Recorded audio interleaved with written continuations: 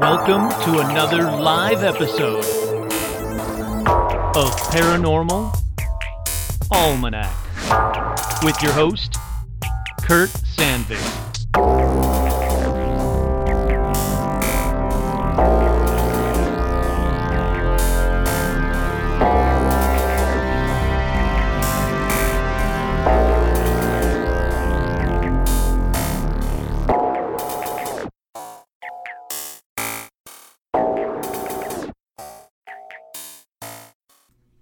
That's right, I'm your host, Kurt Sandvik, and this is another live edition of Paranormal Almanac, where Facebook decided to change the way it does Facebook Live, completely flipped everything around, fucked me up, made it weird, made it different, made the show opening just a little bit weirder, a little bit sadder, a little bit wronger, whatever you want to call it. But enjoy this very live, very awesome episode of Paranormal Almanac dedicated to listener Sean Wagner, whatever you want to call her. She's the best. It's a happy birthday episode. Fair warning, I'm going to drunkenly sing her a happy birthday song at the end of this episode. Apparently I promised her, so hey, if I promise you something drunken or sober, I'm going to deliver. But anyhow, enjoy this episode. There were a lot of great callers. I don't want to spoil who called and what they called about, but it is a cornucopia of the paranormal. So enjoy this very live, very awesome episode of Paranormal Almanac. If you guys want to see what everybody's chatting about during the call, you're going to have to head on over to facebook.com/paranormalalmanac. Click the live feed, watch it there. The chats are equally as good as the show if you like the show. If you don't like the show, the chats are even better than the show. The chats are where you want to be on these shows because these fans are awesome. What they talk about on the chats are awesome. You get more out of the show if you're checking out the chats as well. Shout out to all of you, especially Sean for her birthday. No paranormal news. I'm getting right into these live shows. As always, this one's long enough as is. It's over 2 hours long for you guys. Thank you all. Stay safe. Stay inside. Stay home. Let's get through this together. If you want to go over to patreon.com/paranormalalmanac, if you want to support the show there, please do. If you want to go over to storeenvy.com/paranormalalmanac and buy some merch there, to support the show, that's where you go. Or you can go over to etsy.com/8bitspock to buy the official Don't Fucking Shoot Bigfoot patch that a listener, Lauren, has made that is now the official one. And the money goes to her, so if you don't like me, give it to Lauren because she is awesome. Thank you all so much for listening. Enjoy this live show. Welcome to Sarah and Kelly and Lauren. Hey, Lauren. And Sean and Todd and Jamie and Elijah and April and Joshua and Deb and Richard. Holy crap. And Joshua and Fran. Hey, Fran. And Lauren. Yo. And Marcia. Sup indeed. Who else was here? Sean. Yeah, it's apparently. I don't know why everything is being wonky all of a sudden. Leonora and Ike. I think I said hi to everybody. I hope I did. Let's see. Make sure I did. Heather, hey, howdy, hi, Sean. Fran came in at a bad time. It's always a bad time around here. Jeff, thank you. New Jersey sends a shout out. Well, shout out back to New Jersey. I'm just going to assume that everything's working right now. Susan, hey, how you doing, Susan? Richard and Stitch is good. I don't know where he is. He ran over there. He doesn't like the new intro music. If you guys missed it, you'll have to listen to it when I actually, post this online. But I decided to do new intro music for every live one for as long as I have the time to do one. But I did today. It was a little bit of a funkier, different live intro music. And this is terrible. Every time someone likes it, it blocks my chat. My shirt today, good question. So my shirt today is a completely inappropriate shirt for young children or people of all ages. It's called Bananas and Blow. That's right. It is a Hawaiian shirt called Bananas and Blow. As you can see, there's a little baggies of white I'm assuming it's powdered sugar in these baggies. And then there's these bananas that are dancing inappropriately with ladies, and then a banana, doing, where is it? Right there. Doing inappropriate things. So, yeah, bananas and blow it is. Dorian, hey, howdy, hi. I figured, I'd mix it up. Want to hear something crazy? There's a chance of snow on Tuesday? Seriously? Holy crap. Yeah, that is crazy. It's the end of the world. Speaking of the end of the world, ooh, nice going, Sarah. That's a nice little segue that I'm going to bounce off of what Sarah posted. She said, you want to hear something crazy? It's 95 degrees here, and we're going to have a chance of snow on Tuesday. So bouncing on that, bouncing off of that, I'm going to talk about the end of the world today. Before I set up the phone lines, before I turn on the phone lines, because I don't think they're turned on yet. God, I hope not, because that is not part of the plan. I am going to talk to you guys about the end of the world. Let's take a look at the darkest timeline. But before I do that, let me get this to actually work right, because boy, howdy, hi, did they change everything, and it is terrible.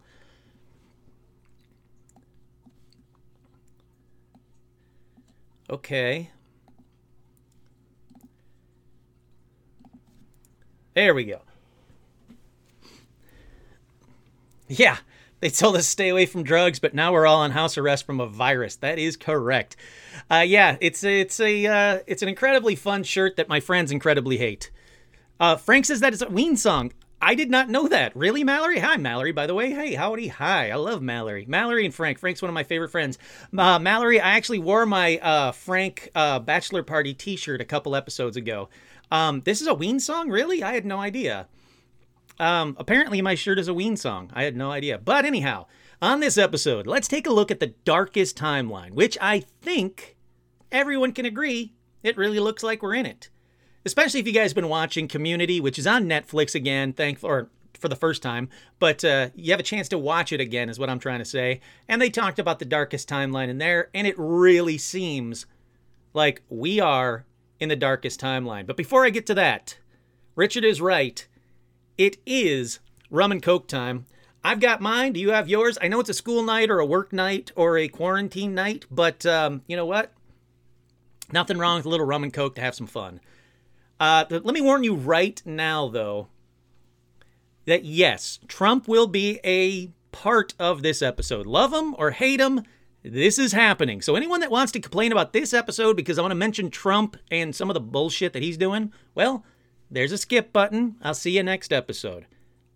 Okay, please, for you guys that are watching live, James and Andrew and Ashley, everybody, it's not that heavy into Trump. It really isn't. In fact, it goes batshit crazy real quick.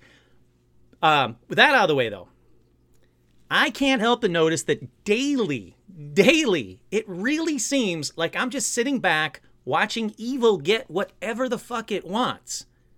But why? Besides the obvious pandemic, why does this really seem like we're in the darkest timeline? Do you guys have any idea? And is it only me? Do you guys feel like it's in the darkest timeline? Oh, Frank put a post to the Ween song. I really do want to watch that. I had no idea. Cool, man. Everybody's whiskey and ginger's definitely okay, and tequila sunrise and wine. Hell yeah! Everybody have some fun and drink up. I agree, Ashley. Everybody can have their own political opinions, but we're sitting back, we're watching evil get whatever it wants. We got a pandemic going on. But I wanted to take a look at something I talked about on an old episode. But I wanted to do it in a newer light. I want to talk about something that Sean Bishop mentioned on the last episode, the John Titor prophecy. I don't know if he did it on air or not. I can't recall now. But he definitely talked to me about it. The John Titor prophecy. If you don't know who John Titor is, here's a quick recap, but everyone really should listen to that whole episode. I'll wait. Well, I'll wait if you press pause. Everybody watching live, I'm not going to wait for you guys. You guys are going to have to just keep on going. Yes, you should definitely switch to a keto zombie, Lauren. I don't even know what the hell a keto zombie is, but it sounds like it's got the word zombie in it, so that's awesome. Alrighty, so on November 2nd, 2000, a time traveler from 2036 posted this. Greetings, I'm a time traveler from the year 2036. I'm on my way home after getting an IBM 5100 computer system from the year 1975. My time machine is a standard stationary mass temporal displacement unit manufactured by General Electric. The unit is powered by two top spin dual positive singularities that produce a standard offset Tipler sinusoid, blah, blah, blah. So at first he went by time traveler _0. Then he later changed it to John Teeter. Then he got world recognition when he went on Art Bell's Coast to Coast. Art Bell is the best. And that's when really people started to listen and really kind of freak out because of the stuff he was talking about. Now, he said that time travel brought you back to the nearest similar timeline. So he was talking about infinite timelines in the year 2000 before it was really kind of a thing. Now, he said that some of the dates wouldn't match, which sure is a good way to get around specifics involving time travel because that's always kind of bullshit. But it's also kind of makes sense. If he's going back to a similar timeline, sure, things will be a slightly different because people have made different choices in the world, but ultimately, we're roughly the same. So he said, we know there are infinite timelines, so why not similar ones? And since his predictions are different, let's talk about why that is according to him for just a second. He said, hold on, because my voice is already cracking because I was on the phone all day today. He said this universe, from his original timeline, when asked about a difference, about our timelines from his original timeline, he said, the fact that I'm here makes it different. The longer I'm here in our timeline, the greater the divergence is. He was here from November 2000 to mid-March 2001-ish. But he also felt that our timeline would kind of merge with his original one eventually. So even though he got the timeline or the dates kind of wrong, it does seem like we're slowly merging with his timeline, which is not a good thing. Because let me talk about some of his prophecies and kind of how they're relating to what's going on now. The big one. He said a world war in 2015 killed nearly 3 billion people. Now, he said that in November of 2000. He said growing up, there was another civil war in America surrounding a presidential election. Now, everybody thought it was Obama because of the, around that time. They're like, oh my God, it's Obama. But that split, that the country had never been more divided that he was talking about, really didn't happen all that much under Obama as it is now. I've never seen the country more divided than it is now. Oh my God, everybody stop chatting. I feel bad. This is getting too deep or too dark. You guys just let me know. I don't want to make this, I don't want to bum you guys out. I swear, I'm going to go through this real quick and then we can talk. We can chat about whatever you guys want. Wow, the chat line, the chat just stopped. Uh-oh. Well, we'll see what happens. Maybe I'm not live anymore. Well, we'll see what happens. He said that following the nuclear war, that following the Civil War would be a nuclear war. Now, did John Teeter being here and warning us postpone or change some of his predictions? Oh, good. People are back. All right, good. Did John Teeter being here and warning us postpone or change some of his predictions? Some people say yes, maybe. But you have to admit that we're seriously closer to a nuclear war now than we were in 2000 or 2015. I mean, seriously closer. And is China and Russia being the aggressor's prediction? Well, that seems even more accurate today than it was in 2000. Now, he said that Russia and China have always had a very strange relationship. Even the news I see now indicates that the continued weapons deals to allies, border clashes, and overpopulation will lead to hostilities. He said the West will become very unstable, which gives China the confidence to expand. Really? I mean, that's what's going on right now. It really seems like that's what's going on right now. With this pandemic, it seems like the West is being destabilized and that China is becoming more and more of an aggressor. Come on up. Come on up. People want to see you. Come on. Come on. People want to see you, not me. Come on. Really? No? All right. Sorry, I thought there was going to be a Stitch pop up right there, but it didn't happen. Okay, and then he said that like I said, so the West become unstable. China gets the confidence to expand. I'm gonna say that's going on right now. Then he said, They will be the ones arresting and holding people without due process. When he said they, he meant the government, the American government. They will be the ones arresting and holding people without due process. And he mentioned that in 2001. And I want to say, oh, hey, Sean, how you doing? I want to say we've heard the John story. Yes, I know we've heard the John Titor story, but this is leading somewhere. Don't worry, James. This is leading somewhere. If you believe in John Titor or you don't, that's fine, but this is leading somewhere. Just let me go with this for another couple of seconds. Don't worry, I'm almost wrapping it up. So he said that the American government will be the ones arresting and holding people without due process. Another check off on his box that people are saying that's happening now. He said that we are being divided as a country, and as a result of the many conflicts, there will be no official Olympics after 2004. Now, however, that didn't happen, obviously, but now we have no more Olympics. The Olympics have been postponed for at least a year. There we go. Here's a Stitch for everybody. While you guys are sick of listening to me, just watch Stitch. He said that the Olympics, there'll be no more Olympics after 2004. Now, if his timeline was slightly off, and we're slowly catching up to his timeline, we're looking at no Olympics this year with a postponement to 2021. So we'll have to wait and see if there's no more Olympics until 2040. All right, next up he said, he was talking about the mad cow pandemic. And he also mentioned breakthroughs in high-energy physics, and he also mentioned the unknown functions of the 5100. Now, the IBM 5100, you guys can listen to the old episode about that one.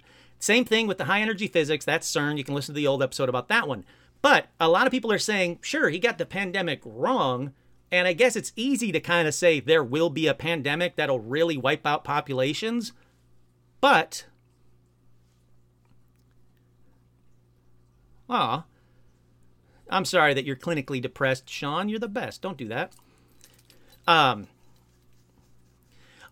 Thank you, James. I get what you're saying. I apologize. But yeah, so he's saying that he's mentioned a pandemic. Sure, it's easy to say there are pandemics and we're in another pandemic and there's going to be a pandemic after this one. We all know that's the case, but a lot of people are saying it's kind of checking off all these boxes. It's almost kind of what people do with Nostradamus, where they kind of fit what's happening today to go with his predictions. Whether that's bullshit and people are just trying to find the connections, or if there really were connections, that's to be debated, hopefully tonight. So, that's a bunch of reasons to think that John Titor might be right. But, a little bit later in the show, after we take some calls and get off of this topic and just have some fun for tonight, I want to talk to you guys about a new theory about John Titor, slightly new. It's been around for a few years, but it's really picking up steam in the past year, that really ties in Donald Trump to John Titor, and it's batshit crazy. Okay. So those predictions, what I was just talking about, Sean, were John Titor. And you can go back and listen to it. I did an episode about John Titor forever ago. Cheers, Inga. I just kind of wanted to get you guys in the mindset of where a lot of people are, where that seems like we're on the darkest timeline. It seems like we're heading towards the end. I don't think it's the end of the world. I think we're all going to get through this. If we all stay home and stay safe, we'll get through this. But a lot of people are depressed, scared. Sean was just mentioning it right here. It is really interesting, the mindset where people are going, where they're with the connections that people are making to what's happening now and trying to figure out, has this all been predicted before? Is this something that's destined to happen? Or can we get out of this darkest timeline? I don't know. You guys tell me. Oh, wow. My video just went off. I hope you guys are still there watching me. And yes, I love batshit crazy theories as much as the next person. When I was talking to Lauren earlier, Lauren McCune's on here. Hi, when I was talking to her earlier, I really didn't know what topic I was going to talk about on tonight's episode. And then I went, oh, yeah, that's right. There's something that somebody mentioned a while ago about Donald Trump and John Titor being connected. I want to go down that rabbit hole. It's not enough for a whole episode, but it is definitely enough to get this party started here. Anyhow, speaking of getting this party started, I'm going to minimize that right now. I don't want to talk about John Titor. I mean, we can talk about whatever you guys want. If you want to talk about John Titor, I am definitely here for it. But I want to open up the phone lines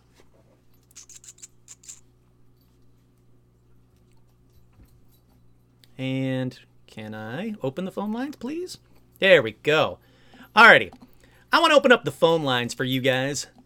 The phone lines are now open. You guys can call me at 818-732-9399. And yes, you're right, Krista. This isn't just a John Teeter prediction show. This isn't just a John Teeter prediction show. These are prophecies and predictions. Have you guys ever, I know you have, because we talked about it already, but have you guys ever had a prophecy come true? Did you guys ever have a dream and then that dream came true? Did you guys ever seem to know something before it happened? A premonition. You've ever had a premonition and have it come true?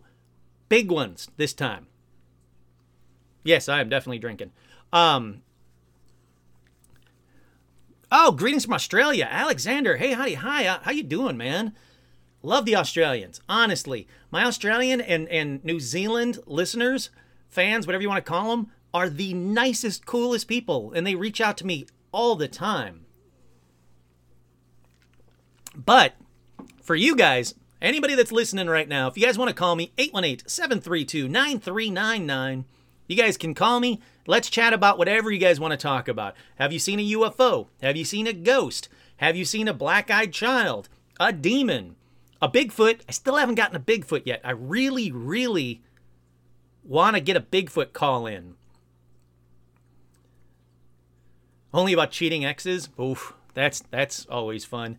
Yeah, so people have definitely had... Oh, Fran has a psychic story. I would love to hear it, Fran. You know the number, 818-732-9399. I'd love to hear it. But yeah, these are the stories that I want to hear tonight. I want to know about psychic connections, or have you ever gone to see a psychic and then what they told you came true? Not roughly came true, like, oh, you're going to meet someone and he might be cool, but he might be a jerk. No, I want like specifics. I want to know exactly, like they said, you're going to meet a guy with a stupid gray hat and a yellow Ween Song Hawaiian shirt on, and he's going to talk to you about John Teeter, and then this happened. That's what I want to know. But yeah, no, Fran, I would definitely love to hear about your psychic story. Phil, I sent you a text with an article I read today that reminded me of John Teeter going back for an old computer. Let's see. I've never had a text on the show. This will be new. And no, you guys can't text that phone number. This is actually somebody I know. That's why he actually was able to text me. At 6'5", I look like Bigfoot. Don't fucking shoot me. Don't fucking shoot Jeff. Come on, guys. Don't fucking shoot Jeff. Alrighty, let me see what this text is about real quick. Yes, Phil, I actually saw this one as well. Oh, Sean, yeah, definitely I want to hear your psychic story as well. But hold on a second. People who know a half-century old computer language, they're wanted urgently. There's a company that wants to hire people that know a half-century old computer language. Oh, I guess I'm taking a call. All right, let's do this.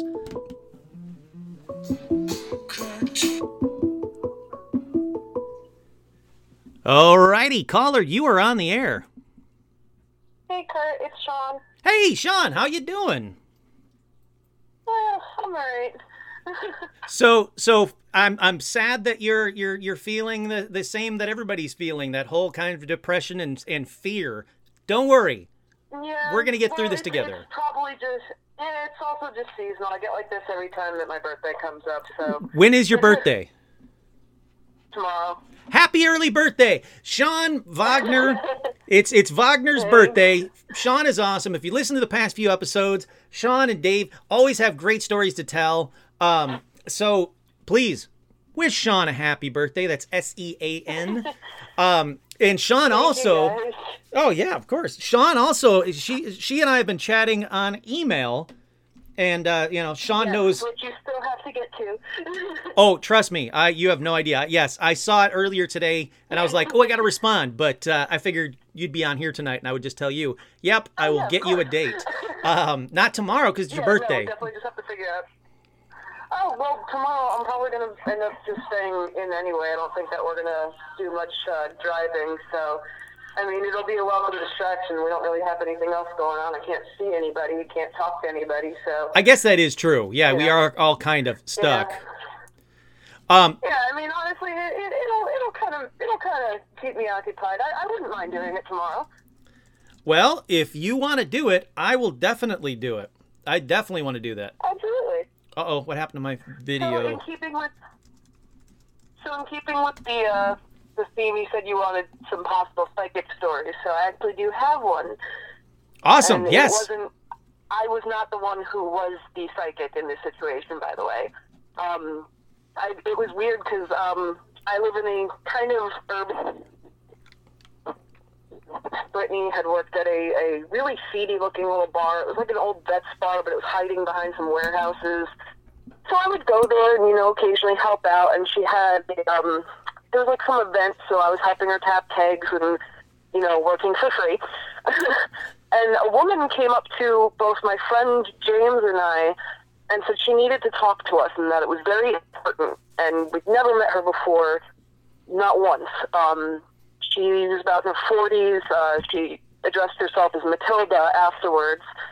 I actually ended up making friends with her months after when I found her on Facebook. But anyway, she came up to us. She said, "I don't want you to tell me anything. I have something to tell you." So we said, okay. We're a little tipsy. We thought, some drunk lady just wants to talk to us.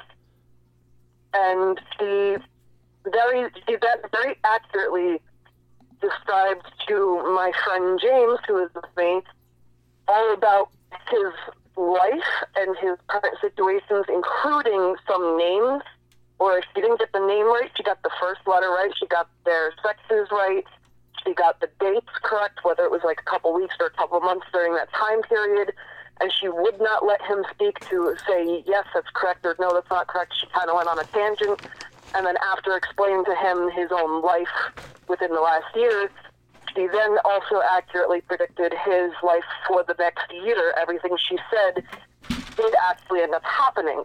The things that he went through, he got hit by a UPS truck on his way to work and Holy crap. shattered his spine. He had 2 rods down in his back. Oh, no, he's fine. He's fine. He can walk and everything. They put the rods in, but she told him he was going to be in an accident, but he was going to come away with a new sense of purpose and money and all this other stuff, and he did. And then she said, but what I'm seeing is that you have a tendency to abuse that kind of power, and you need to, monitor that, or it's going to lead you down a very dark path. And it did happen. He did abuse his money and the power that he had from it. He kind of treated his friends like crap and ended up going down, a whole drug triad for a little bit. But she accurately predicted his entire life for a year ahead of the date that we met her. And this was very specific, like you're saying. She wasn't just in general terms saying like something bad's going to happen, but something good's going to come out of it. No, she said she knew that he had a younger brother. She said, I think his name begins with N. I think it's like Nick or something, and his name is Nikhil. And we all call him Nick. Yep. So she said, you have a brother Nick and this and that, and she just kept going with it. And then she came over and tried to kind of start talking to me. She said that I was going to meet someone who, she said the first initial of the name is a D, and he's going to be darker than you, whether it's physically he's darker, maybe his hair is darker, maybe his aura, his spirit is darker. And, well, I mean, I'm white. David is Cuban. I did meet him shortly after that, and we are now together 6 years. So, it went both ways. It went kind of bad for James, unfortunately, but she warned him. If he had listened, maybe it would have turned out differently. And with me, she simply told me that someone was going to walk into my life, change it for the better, and for what it's worth, he did.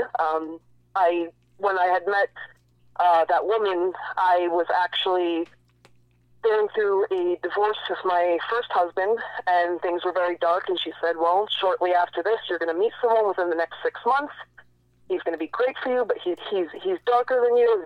His name begins with a D, and you're gonna meet him, but he's also he feels like he may have been there in your past, which he was, but I didn't know it because he just happened to work at a store I frequented a lot. Interesting. And we didn't realize it until we met, so it was very strange.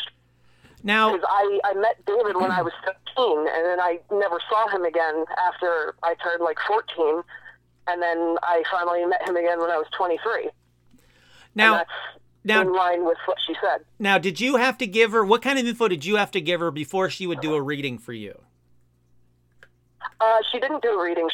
I honestly thought she was just some drunk lady who walked up to you us said that. That's right. bar. Yeah, so she just walked up. Yeah, she just kind of walked up to it, and accurately told us everything about our lives. And Okay, it was that's just a crazy thing. That is pretty impressive then. If she's, I forgot about that part of it. Yeah, if she just walked up out of the blue and started saying these things. And she was kind of drunk at the time. She even admitted that. And then later, I was really, really interested in finding her and maybe seeing if she would do an actual thing. And I only remember her first name, and I saw a picture with that name, and I was like, okay, that must be her. I reached out to her. She's like, oh yeah, I remember you from the bar, blah, blah, blah, blah, blah. And she went on to explain, her family has a very strong line, but for some reason the only way hers works is when she's intoxicated. That's when her visions and her ability come to her. I've actually heard that from another person, that it's something about the mind being cleared or whatever, or fogged, if you will, because they're drunk. But there is something to that I've heard from another people as well. But how much? All right, so she gave you a bunch of stuff that turned out to be right. Did she also give you a ton of stuff that you were just like, nope, that's way off? No, she knew everything. She even knew that I had a kid. And I didn't have my daughter with me. I was at a bar. I wouldn't have brought my kid with me. I had nothing on me. I wasn't wearing a wedding ring. I didn't have any kind of band indent on my finger to signify that I had been married, which she said that she knew I was going through a divorce. Sure. It was very, very strange.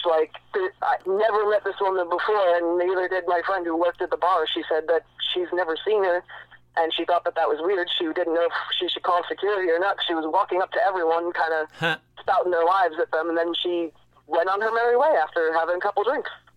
All right, well, that's really interesting, because there's a lot of psychics that do that whole, that shotgun blast of info that you only remember the corrects. You never remember that they also gave you 90 things that weren't right, like allegedly John Edwards. Somebody like that, where he just starts spouting out shit into an audience of 1,000 people until someone starts saying yes, and it's always stuff like, you had a relative that got old and passed away. Has anybody here had a dog or a cat, some kind of animal that died? Had that happen, exactly. Yeah, that kind of shit that always drives me crazy. That's all probability. They work on probability. That's the same kind of thing that, like I said in the email, when it comes to tarot readers. A lot of tarot readers, unfortunately, they are frauds because they study psychology. They know how to read body language. They know what to look for if you have, any kind of tan line where you had a ring, so they can say, oh, we know you're divorced, or maybe you're cheating, et cetera, et cetera. That's what they're meant to do. It helps them make money. So you go by probability, you go by psychology, body language.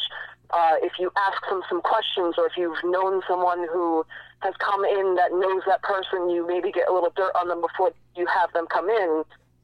That's just what they do. Yeah. I mean, there is definitely con men, but there are some people that have gotten stuff right. Like I've bumped into people that have said stuff that there's no possible way they could know it, and it turned out to be true. So yeah, you're right. There are these people, and yes, Jeff, I agree. Jeff is saying, so if all these people have the gift, why don't they warn us to buy Lysol and masks months ago? I completely agree. I've got my little stack of masks as well. I completely agree. But I've also talked to people. You also have to think maybe it's not always going to be random. You have to be in the moment or in that. That's exactly it. Of the person that gives you that kind of aura and energy, and they go, "Wait, I have to talk to you." That's exactly it. Because they're not thinking. Yeah, they're not thinking about everything that's happening. They're getting hints and pictures or images or things coming to them about very specific things. Yeah, no, I get exactly what you're saying. As always, thank you for kicking off the show. This is awesome. Again, happy early birthday. Not a problem. Thank you. Let's chat and figure out if tomorrow will work. If not, we can do it another day. But Sean is going to do a tarot reading for me. Sean got some little private personal information, nothing amazing, nothing shocking, just stuff that you could probably find on the internet if you really tried about yours truly. Yeah, like Kurt has a third nipple on the back of his head. Yeah, and I was supposed to be private. Thanks a lot. Yeah. Well, awesome. Thank you again. I can't wait to chat with you offline. I really do appreciate it. Thanks again. Yeah, absolutely. absolutely. Anytime. Just go ahead and send me an email, whether it's after the show or tomorrow. We'll set up, when we want to start up the tarot reading. Definitely. I love this plan. Thank you. All right. Sounds great. Thanks. Bye. Alrighty, so let's see. We have, Fran's daughter loves the Mandela Effect, as do I. There's another episode of Mandela Effect coming up. Where did I get those masks? I've had these masks for about a year and a half, 2 years, because I do a lot of prop building, or prop making. And at the time, when I got these masks, I was building, I've now since built, a mini boat, a little wooden mini boat. So I needed a lot of masks for that. Thankfully, they came in a pack of 50, and I only used like 5 of them, so I had some left over, thankfully. Susan says, I had a Reiki smoke reading once, and she told me things no one knew. Blew me away. I seen her. Really? So, Susan, if you'd like to call in, no pressure. You don't have to, but if you'd like to call in, I would love to hear that story, because I've never heard anybody that had a smoke reading before. I think that'd be amazing. Hello from Vancouver. Well, Jay, hello back at ya. With an R, not an N. Thank you, Jay. I appreciate that as well. Until I get another call, let me tell you guys a story about my last podcast that I was doing called Drunken Metaphysical. Hi, Angel. Hi from Texas. Drunken Metaphysical. We were going to record a live psychic reading and then play it on air on the podcast and see how right the psychic was. So we found this psychic that had really amazing reviews, and I mean absolutely amazing reviews over in Glendale-ish area. And I was like, yep, that's the one.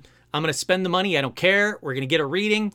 So I contacted her to set up an appointment, and she said, oh yeah, no, I can definitely do that. I'm going to send you a questionnaire. You guys fill it out, mail it back to me, or email it back to me, and then it has to be done within 48 hours before your reading. And I went, okay, cool. Well, the questionnaire was your full name, your birth date. Sure, I don't care about that. I can get that. I can get behind that. Where you were born, what your Facebook page is, and if it's private, you must make it public.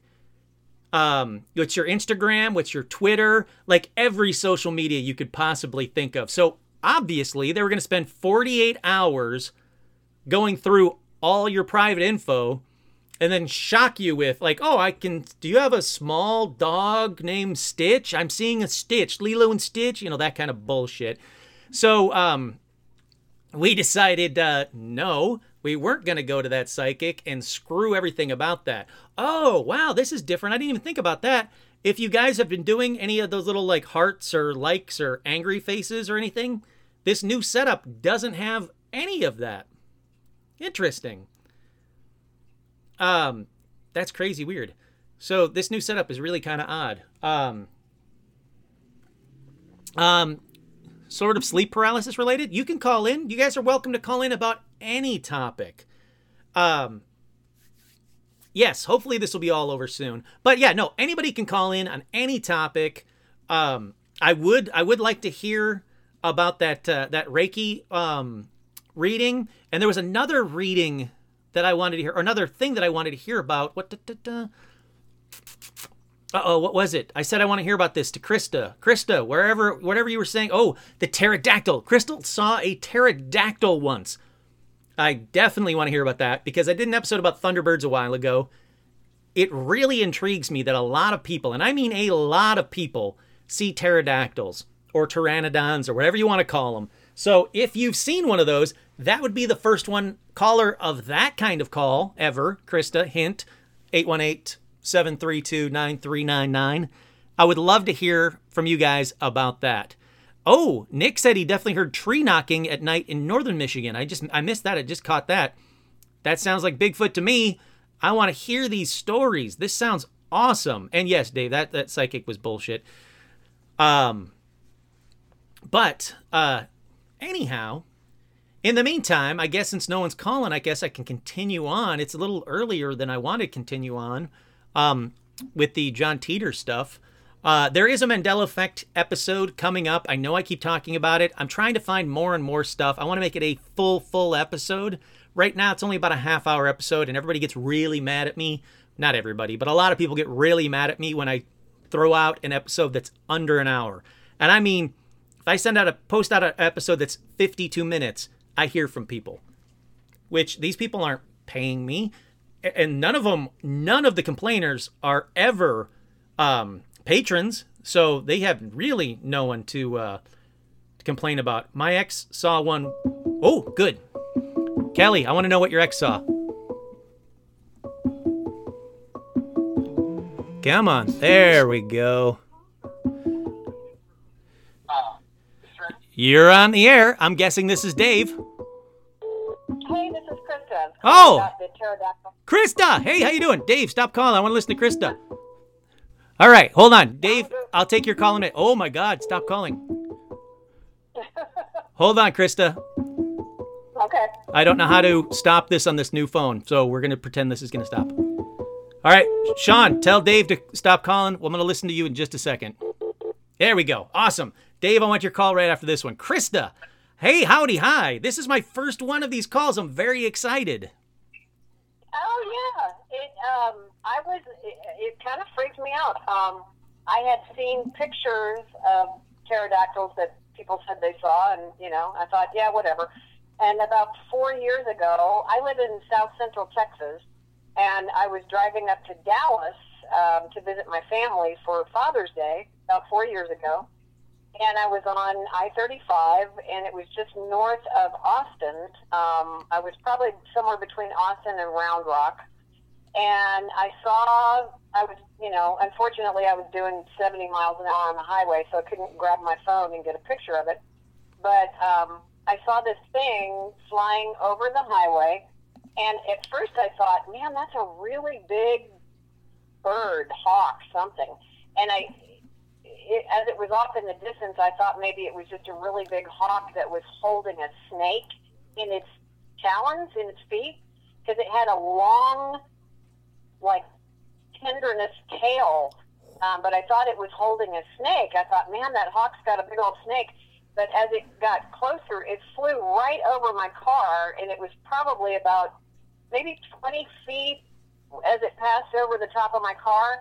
And as I saw this thing, it was huge. It had a wingspan of probably about 12 feet. Holy crap. And the thing, it was not holding anything in its feet. The long thing that I saw trailing off of it was its tail. Yes. And I had never seen anything like that. It kind of flew over my car, and it landed in a cornfield, and there were several cars around me on the highway, and we were all looking at each other like, holy shit, what is that? What is that? Wait, where were you? Unfortunately, where were you when you saw this? I was north of Austin, like between Austin and Round Rock, Texas. Really? Yeah. And I found a picture on the internet of exactly the thing that I saw, and it's an old picture. You've probably seen it. It's like from the early 1900s, maybe sometime around 1920, and these two old rednecks holding this big thing. I know exactly what you're talking about. Yeah. Yeah, and it's got the big tail hanging off of it. That is what I saw. Holy I found that, crap. and holy shit, that's what I saw. That was the thing that I saw flying over my car. What you saw is even more rarer than a Bigfoot sighting. I mean, people see these things all over the country, but it is, it's incredibly rarer than a Bigfoot. That's incredible. Yeah, it was amazing. I was really flipped out about it. And I was so mad that I was on the highway because I couldn't grab my phone and get a picture of it. I was like, damn, and I couldn't even turn off anywhere and go. I was going to go look for it in the cornfield, but I couldn't. There was nowhere for me to get off the highway.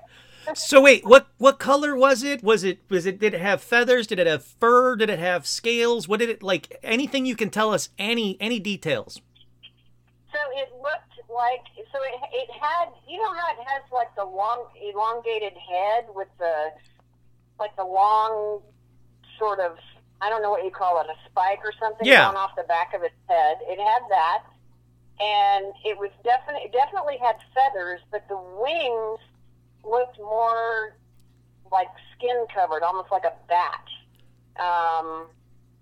And the tail was didn't have any feathers on it. It almost looked like a snake. Oh, that's amazing. Yeah. But it wasn't holding anything in its talons. That big long thing was its tail. This is going to be an odd question, and I doubt you'll know this or remember, but do you remember how fast it was beating its wings, or was it gliding, or what was it doing? It was when it came over it was beating its wings as it was approaching the highway, but kind of slowly, like not it. That's why I thought it was a hawk, because it's not like it was flapping real hard to maintain its altitude. And then as it came over the highway, it was sort of on a glide path for landing, so it was just soaring. Yeah. It wasn't really beating its wings when it came over.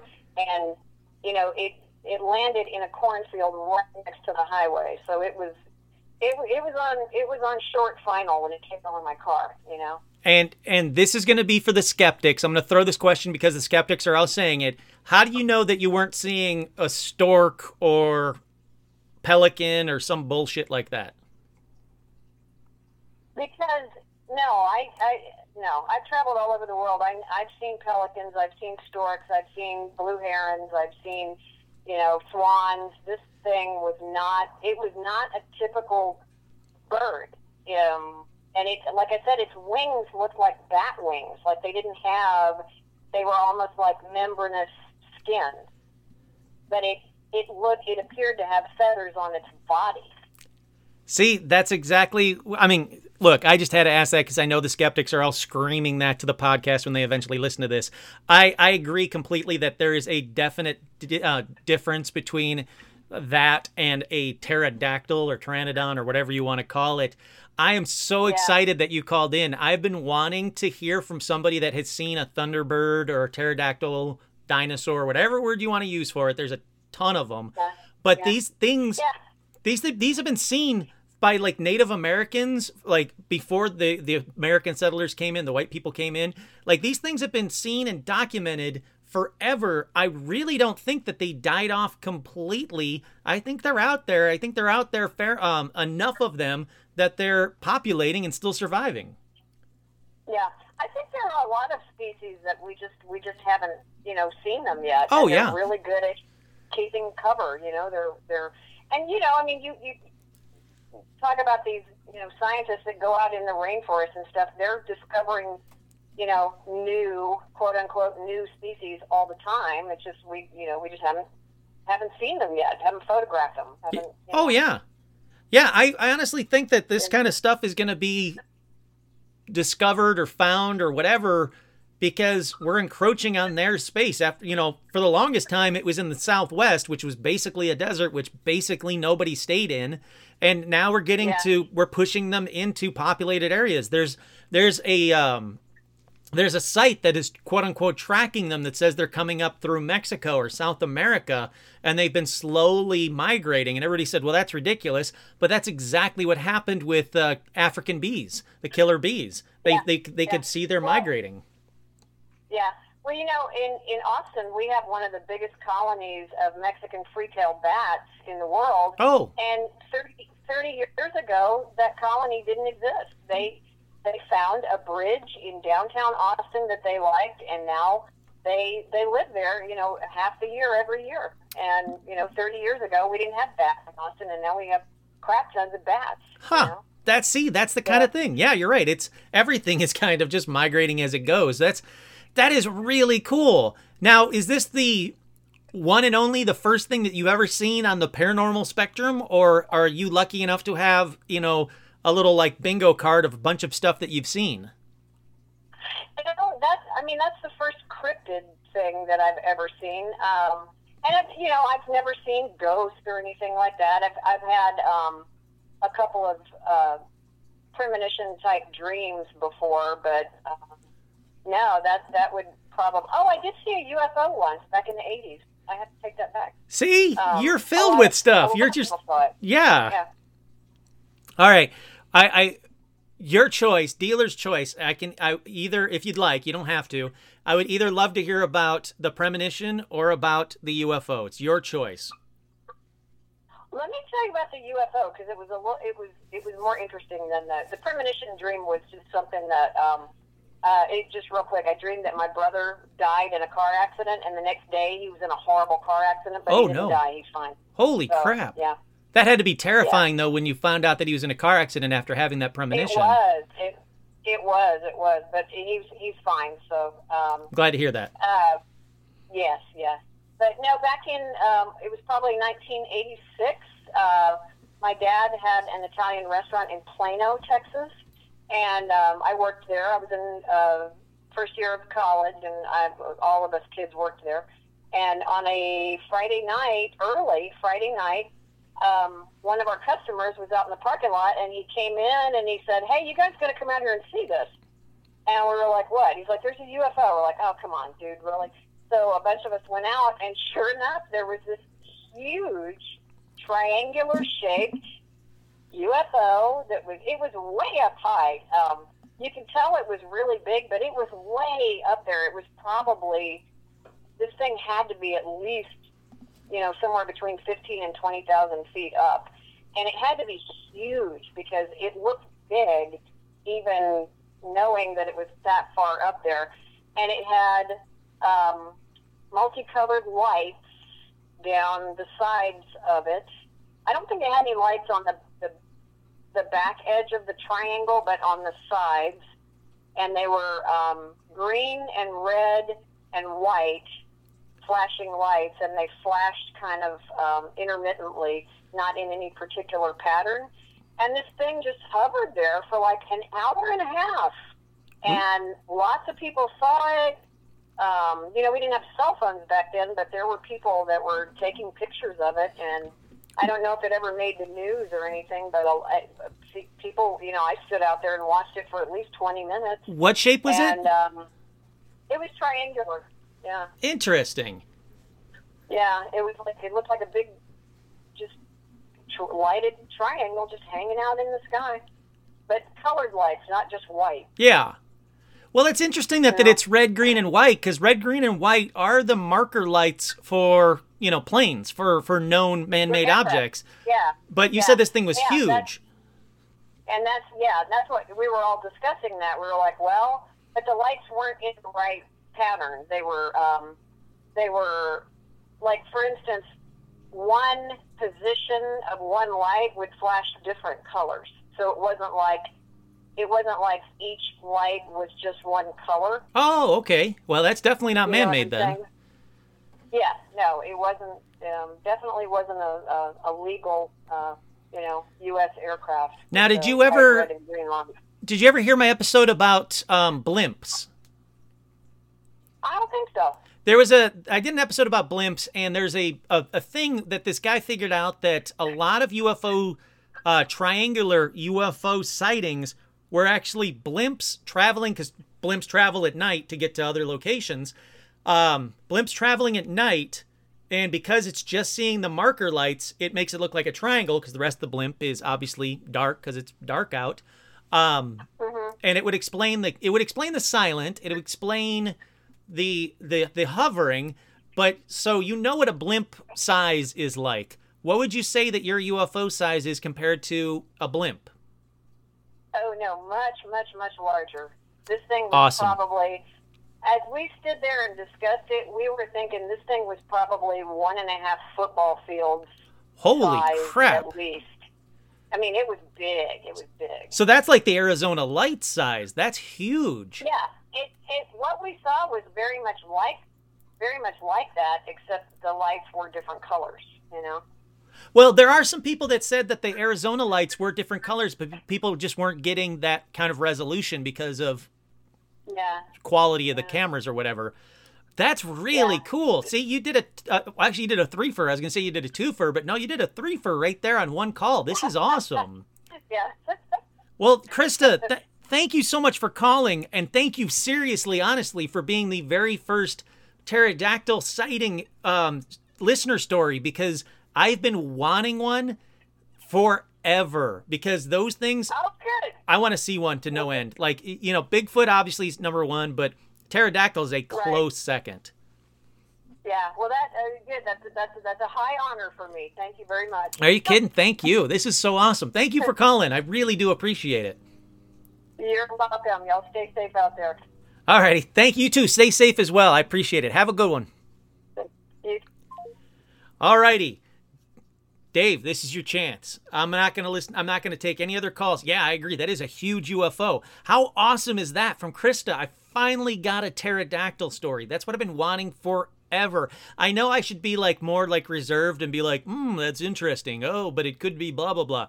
No, fuck that. I'm so happy that I got a pterodactyl story. I've been wanting one forever. I think those things are amazing. But Dave, I'm going to keep on riffing. You can feel free to call up. I would love to chat with you. Oh, also, what the hell are you guys talking about on the chat with a Geiger counter? I definitely want to do either a paranormal drinking game or a bingo card. Paranormal bingo card, that sounds like a lot of fun. A lot of fun. James Polk, I'm glad you're drunk. I know that's not how you typed it. Oh, sweet. There we go. Good job, Dave. Come on. You are on the air. Hey, Kurt. Hey. I just I wanted to call because I had something actually happen recently, and I figured I'd let you know. It has to do with the sleep paralysis. Oh, yeah, I did want to hear this one. Yeah, what happened? Yeah, so here's the thing. It happened about 2 nights ago, and Sean just explained to me that the balloon was actually last night, and then this happened, like, I guess, in transition between the 6th and 7th. So I ended up, we ended up calling it a night. We ended up going to sleep, and I had sleep paralysis in my dreams. Do you have it often? So, it happens every once in a while, like not as often, but I try. Like I've had it before, like waking, I guess, like waking up. I'll have sometimes you'll wake up and I'll end up getting like sleep paralysis from that. But more recently, in the past few months, it's been in my dreams. So like it's kind of like the same concept as when you're awake and you're going through the sleep paralysis, but it's actually in the dream itself. So I see what you're saying. Yeah, I still feel the same effects of sleep paralysis, but it's in the dream. Like I'm not actually awake. That's got to be even more terrifying. Oh yeah, no, it was. So here's what happens. I start off the dream, and the dream starts off almost as if I was still awake, I guess. And I was like saying something to Sean like, "Oh, I'm gonna go to sleep now." Like I'm gonna go. I think she said she had to go to the kitchen to get something. So I lay down on my bed, and in the dream, I have like I'm trying to go back to sleep in the dream, which is really weird. I was thinking to myself like, is this some sort of like Inception thing or something? Yeah. Exactly. Sleep paralysis within sleep paralysis. Yeah. Yeah, it was really weird because as I was sleeping in the dream, I got the sleep paralysis, and I looked over to the door, and I was like trying to call Sean to help me. Like I said, Sean, help. And there was something at the door. Like the door was slightly open because she left it kind of open when she went to the kitchen in the dream. And something showed up at the door. It was wearing like all black. It looked like blurry, kind of like the face was kind of like peach, like almost a weird kind of, looked kind of like a goblin actually. Like the ears were pointy and like it was really blurry, so I couldn't really make out a face. But this thing was pretty creepy, and it just like popped out near the door. It looked like maybe about like 5 feet, and it said, "Sean can't help you." Whoa! What the hell? Yeah, it said, "Sean can't help you," and I started freaking out, and I kept asking her to help me, and then I kept moving my body in the dream, and I woke up, and usually I explained the whole thing to her afterwards because she actually had to physically try to wake me up. Like she actually was doing it. Like she was actually trying to help me because she heard me saying that out loud. So which was and this has never happened before? Yeah, I've had occasions where I did have those instances where I would kind of grunt and she'd hear me and she'd know that I'm going through the sleep paralysis. But for the most part, I've been kind of trying to train my brain to get myself out of the sleep paralysis. Sure, which is good, which is what I recommend to everybody is you just gotta have to be like, you have to realize you're having sleep paralysis and not panic and kind of try to wake yourself up and move something, a finger, a toe, whatever. Yeah. So you're doing it the right way, but even though you're like 2 layers into it at this point, and so have you ever seen this thing before? I've never seen that thing before, and that's what freaks me out about it, because usually what happens is I'll have, like, a mundane dream, and, like, I'll actually be doing, like, random things. Like, I'll be walking around the block or something, and then I'll say, okay, I'm going to wake myself up, and then I'll force myself to wake up because I kind of just, like, move around in the dream, and, like, in the dream, I'll be able to move my body to a point where I actually wake up. Like, I'll swing my arms around.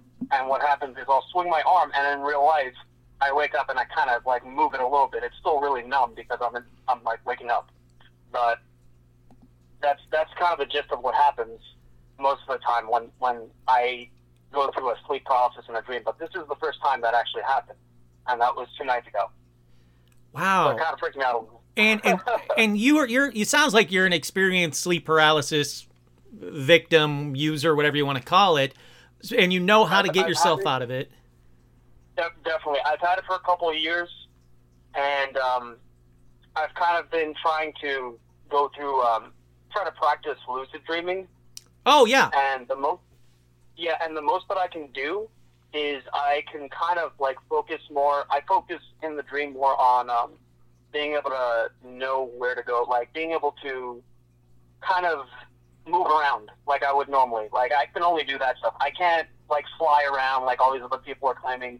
I can't do all this crazy stuff. But I move around like I would normally do in reality. And that's as far as I've gotten so far. And the most that I've been able to do is, like, wake myself up. So, but Sean was saying... one of the things that was cool for. Sean was saying that she noticed it happens a lot when the doppelganger mimic is active. And she doesn't know. I don't know, because in those situations, I have no idea, because I'm not really around for it. Like, obviously, like, for some reason, when she sees these things, I'm not actually in the vicinity. Like, it's either I'm in the bathroom and she'll see it somewhere, and I just don't know. Then she tells me. But do they seem to be connected, the timeline wise? Like, when you have this, and then the mimic shows up? Honestly, I wouldn't even know for sure. Like, I would think that maybe that might be a connection, but I honestly I really don't know for sure how strong of a connection it would be. I would think it is, more so now because of what happened recently, but I can't really say. I'm guessing, I'm just as lost in the situation as anyone else would be. I'm very curious about this doppelganger mimic. This is really, I mean, obviously it is something that is connected to you that seems to be wanting to mess with Sean. I honestly, the thing that I think that is going on, it's kind of creeping me out too, because it's not the first time I've heard that. Like, I know I've heard of, like, people around me that have had that kind of situation, so I know kind of what it entails. Sure. But, I mean, like, I really don't know, I don't know what it's capable of in that aspect, where, I mean, like, I don't know what kind of influence it would have in my dreams. Well, yeah, I mean, I would think, and this is just, obviously, I'm not an expert. Anybody says they are, it's bullshit. But I would think that if it has the ability to affect you in the subconscious and be seen in, quote unquote, the real world, that it has a purpose. There's definitely something. It has a plan. What that plan is, yeah. I have no fucking idea. But it's odd that it is affecting. Not affecting. It's odd that it's interacting with Sean after it's affected you. Is I guess my question, my statement. It just seems odd. I don't understand that. I think it's weird because she sometimes mentions it. And then, like she said before, it happens in, like, kind of odd time intervals. So it'll happen, and then that night I'll probably go to sleep and have, like, a crazy, sleep paralysis. So Weird. I'm not really sure where all of this ties in, but I'm trying to figure out how to get through it and understand it more. Well, yeah, no, that's definitely the way. That's definitely the way to do it. Is just kind of keep notes and kind of the both of you as a couple keep tabs on you and it, and see if you can kind of start drawing some dots together on. Is it seen prior to the sleep paralysis? Is it seen post? But that none of those explains why all of a sudden you have this new thing, this goblin showing up. What is that about? Where'd that come from? And why does it A, know who Sean is, and B, why does it know that Sean can't help you? That's creepy. So, okay, the weird thing about the goblin thing is it doesn't, like, it looks kind of like, it was kind of like a beige face, but it was so blurry, and it wasn't the first time I've seen something similar to it. I lived somewhere a couple of years ago, and I woke up one night, like, it was like around like 3 or 4 in the morning, and I was walking to my kitchen, and there's like this big painting, and it almost looked like it blended in, and this was really weird and just creepy, but it was about maybe like almost like my height. Yeah. A little bit taller. I'm around like 5'11". So it looked like maybe like 6 foot. And it was all blurry, all beige, and it looked like it was naked. But I couldn't tell. I couldn't do any like defining features at all to like let me know, hey, this thing is naked. It was so blurry at the time that I couldn't put the details together, and by the time I blinked, it was gone. Now, did it have, if you can remember, because it was a split second, did it have the pointed ears like the goblin? Nope. Interesting. That's the one thing that I made sure to when I go into these dreams, I try to analyze the really peculiar things, because I studied dream analysis. Sure. So I try to because I'm really, really involved in that stuff, because after what I told you before about all the cognition stuff, I started studying more about it, and I wanted to gather more information to try to like train myself, like you mentioned before. Yeah. So I took that, and I tried getting as much information about this stuff. So what I do now is I'll try to pay attention to as many details as possible and try to pick all of them out and analyze them. And that thing definitely, like the thing that I saw a couple years back, did not have pointed ears at all. Like that thing was a whole other thing. And I'm not sure. Maybe it's a shapeshifter or something of that sort. Maybe it can change its body structure or something. But if that's the case, then that's been around for a while. Now, when you see this thing, do you get the feeling that it's the same thing, or do you get the feeling it's something new, or do you get the feeling it's shifting? It feels okay. So in the dream that I had recently, it didn't feel evil or good. It didn't have anything like that. It was more of like a kind of like almost inevitable neutral, like it was kind of chaotic neutral in a way. Okay. Like it knew something big was going to happen, and that I couldn't do anything about it, but it didn't have any intent. Like it wasn't malicious or good. It was just neutral. All right. So it doesn't seem you're not getting a fear of this thing is trying to kill you, or all right. So here's my thing. I was going to mention this after the call, but you know what? I think you should be on the call for this one. So I've had a friend that did lucid dreaming that could actually astral project, because she got so good at lucid dreaming, she could actually astral project. Now, she was out exploring the world, if you will, astral projecting, and because she was out of her body, she said when she was coming back to her body, there was a shadow over her body, and she was like, nope, that's it. And that was the last time that she astral projected, because she really thought it was waiting for her to leave so he could get in her. Have you tried astral projecting? Yeah, I've attempted, and this is the I guess there's a lot of there's a lot of common speculation about how the beginning effects of it are. Sleep paralysis does have some involvement in it. Yes. Because Yeah. you have to go through being awake and asleep at the same time. Yeah. Which is weird because when you get into the scientific aspects of it, it sounds like, okay, this person's just going through sleep paralysis. But you have to, like, it almost feels like you have to dive further into it. You do, like, yeah. You can't have any fear going into this. If you do, then you're what they say is that you basically come back into your body immediately. That's exactly it. If your like body moves, or if you have any fear or any of that, you snap out of it, if you will. Yes. Fear is one of the biggest things that will prevent you from being able to do it. And with me, I've had a lot of fear because I've seen so many scary things.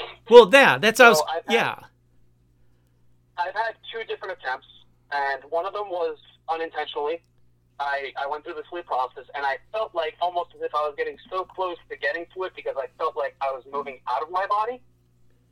And then I felt afraid because I said, in my head, I said, oh no, what if I can't come back in? Well, that's exactly, my body immediately just sunk back in. Well, and the same thing happened the second time, but the second time I actually was trying to make an attempt. Well, that's my worry. That's why I wanted to bring that up, is that, hey, astral projecting is cool. My friend told me, my friend would describe things in my house the way they were, even though she could see them slightly different because it was more like an outline world, if you will, when she was astral projecting, and she was right, which is very cool and very fun and very voyeuristic, if you will, very fun in that aspect. Yeah. But the danger is if something's waiting for you to leave your body, it can get to you while you're leaving your body. Sure, there is that connection from your umbilical to your body, but do you really want to push that? That's why I was kind of being like, wait, maybe I shouldn't wait for you to be off the call. I should tell you now. I don't think you should astral project. Right. Yeah, don't astral project. It seems like something bad could happen. No, honestly, there is a chance that something could mess with you, but overall, you have a stronger connection to your body than the likelihood of something invading it. Like, that is true. In that sense. That is true, but there's also a lot of people that say, especially in India or not the Hindu religion. I'm not saying that right. Sorry, I've been drinking. There's people in India that have said that that kind of astral projection does leave your body open to something that could kind of sneak in a back door. Even though you're still in charge, it's now in you in that back door. That some people say it's possession. Some people say that it's a demon just kind of getting a free pass to roam the earth using you. So just to be on the safe side, don't do it. Mm-hmm. Yeah, definitely. That's part of the reason why I didn't necessarily follow through with it. I feel like I need to find a way to protect myself from having that happen and have more experience in that field in order to pursue something like that. And that's something that I would recommend with anybody trying it, because it's okay to try a few things, but sometimes it's really risky. It's almost kind of like trying out a Ouija board or something. Oh, sure. Do it without having experience of how to open it or close it. You don't want to do that. That's exactly it. Do it in little bursts. Try it. Take a step into the living room. But Sean just posted in the comment section, and I got to say that everybody that's listening to this podcast after the fact, I really feel bad for you because you're only getting half of it. The chats that go on. Sorry, there was a knock at my back door, which is something that can't happen. I have something that can't happen. Well, there's a gate and everything. It's locked. Plus, I can see my back door. It's a big window, and there's nobody back there. Oh, sorry. No, it's fine. No, it's fine. What was I saying though? Oh, Sean said that. Boy, that was weird. Sean was saying that if he wants to astral project, he needs to do it when I'm 100% awake so I can monitor him. That's not what I was saying, though. What was it? Oh, I was saying if you guys are listening to this podcast after the fact, you really are missing like half of the thing, because the conversations that are happening in chat are absolutely fantastic, and it makes me really hard to focus on what's going on in the anyway. But they really are really interesting chat room conversations about the show in real time. But no, Dave, honestly, like, I don't think I for one, I'm going to say you should not astral project. That's just my opinion. Obviously you can do what you like to do, but, I agree with you. It's kind of like a Ouija board. You're kind of playing with fire there. You're opening something up, and you got to make sure you close it before something gets in. So I agree completely with you. Yeah, it's best to go in there. Like, if anyone does have experience in it, they would tell you that you definitely have to have some form of protection to keep that from happening. Like, yeah, there's oh no way yeah, of going down without getting some sort of injury in some way, shape, or form. yeah. And No, it doesn't necessarily have to be like physical injury. I'm like referring to like, you know, kind of like the energy, injuring your energy in that aspect. yeah, no, that's exactly it. And that's the other thing is that you are really expending a lot of energy to astral project. Do you really want to be expending that much energy while something is definitely there and has a chance of getting in? That seems bad. That seems really bad. What really got me thinking about it though also is that you know how we all talk about shadow people being like some sort of thing? What if that's actually people astral projecting? Oh no, that's something that's been brought up to me before. That's really interesting that you said that. Yeah, that has definitely been brought up before because we're seeing just the shadow of this astral projected person, and it also goes into that very voyeuristic thing where there's a lot of the shadow people are coming to watch you sleep or watch you bathe or watch you in your privacy of your own home. And yeah, no, that is a theory that has been brought up to me in the past, which I've never really gone down that road because I don't know how to go down that road other than unless somebody has astral projected and can prove to me that they have. Nobody astral project and try to look in on me. Fuck all that. But I mean, yeah, but do it to somebody else. And if they say, hey, that's funny because I was spanking it at that time, then there you go. There's some proof. But and did they see a shadow person while they were doing it? That's interesting. Yeah. Yeah, but that's what I really wanted to call for. I didn't know for sure.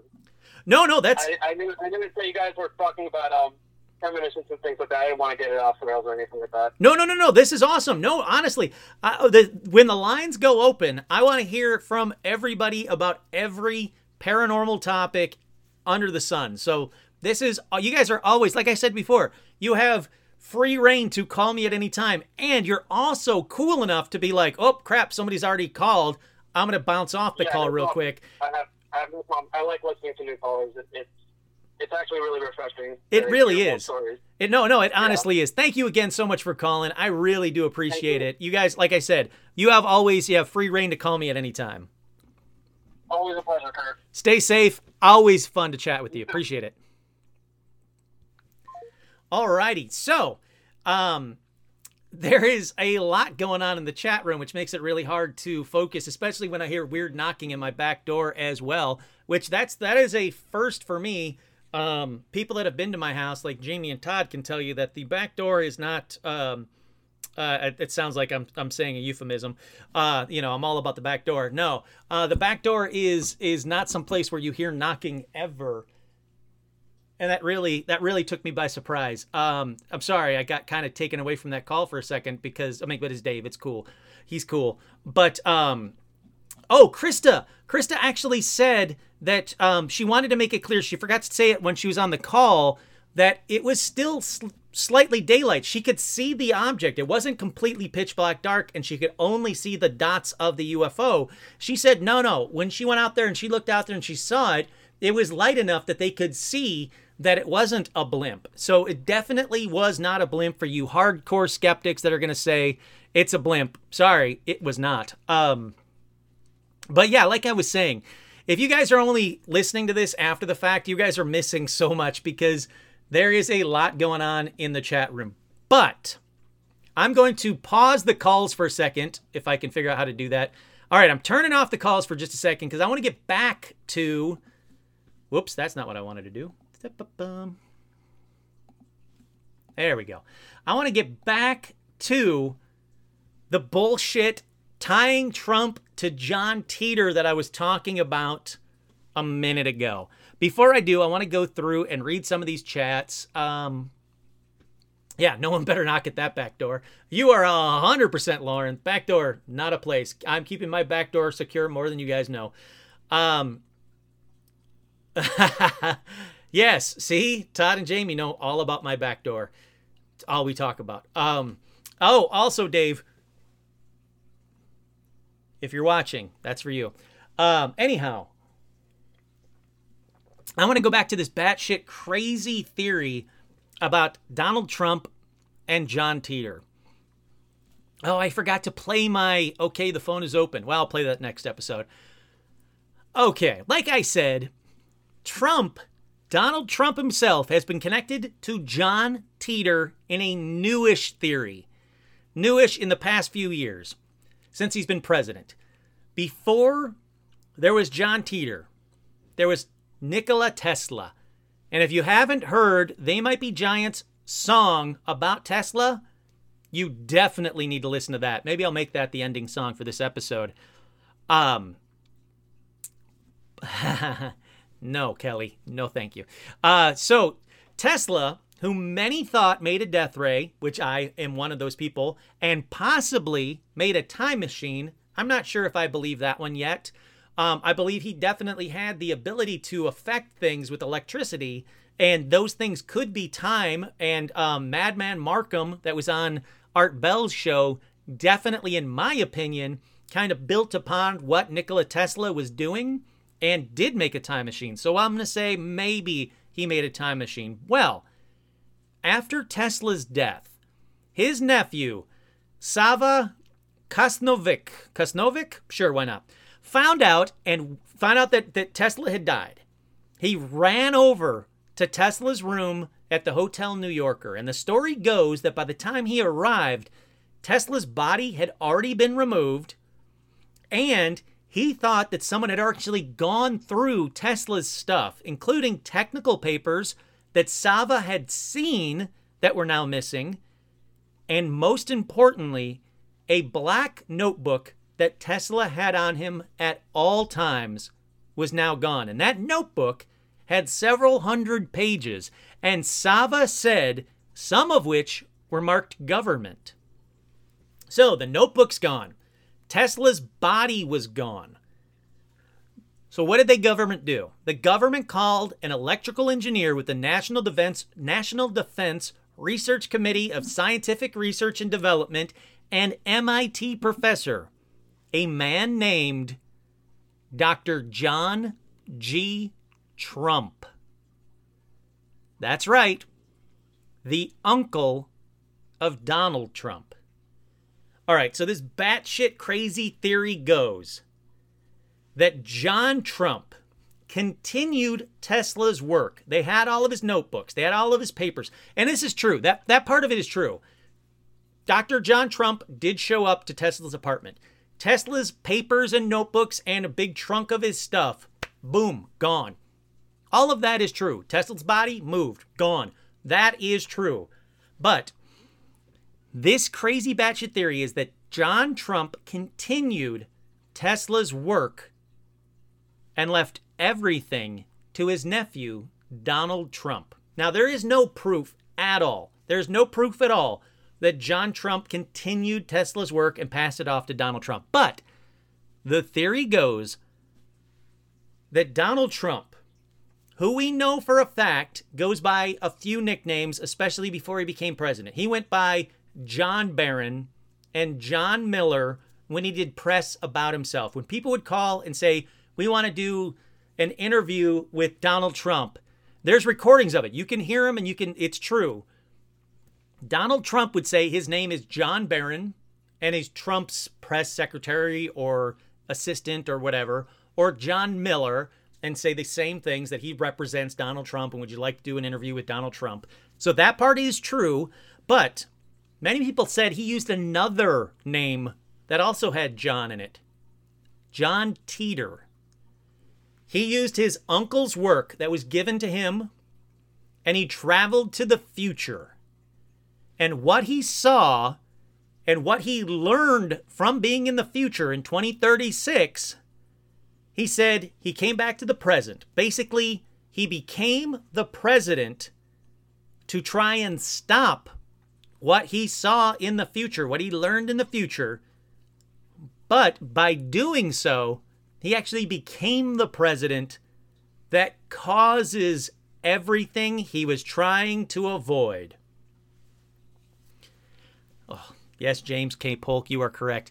So basically, I think personally this gives Trump way too much credit and forethought, but that's the theory. There is a batshit crazy theory, and it is gaining in popularity on reputable sites that say that Donald Trump is John Titor. He went to the future to try and get rich, trying to figure out what he could do, try to basically pull a Back to the Future 2, and in pulling a Back to the Future 2, instead of being the Marty McFly or the Doc, he became the Biff, which is very funny because Biff is actually based on Donald Trump. So it's a big old circle.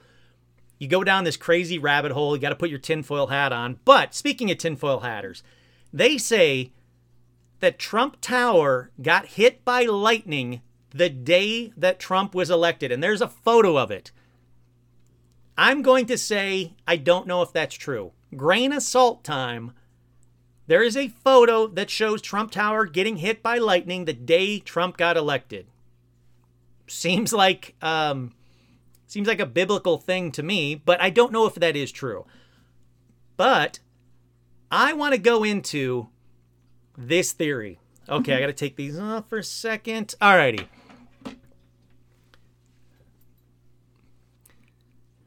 Let's see. So John Trump, who later died in 1985, but not before leaving Tesla's notes and other implications to the protection to his beloved nephew, Donald Trump.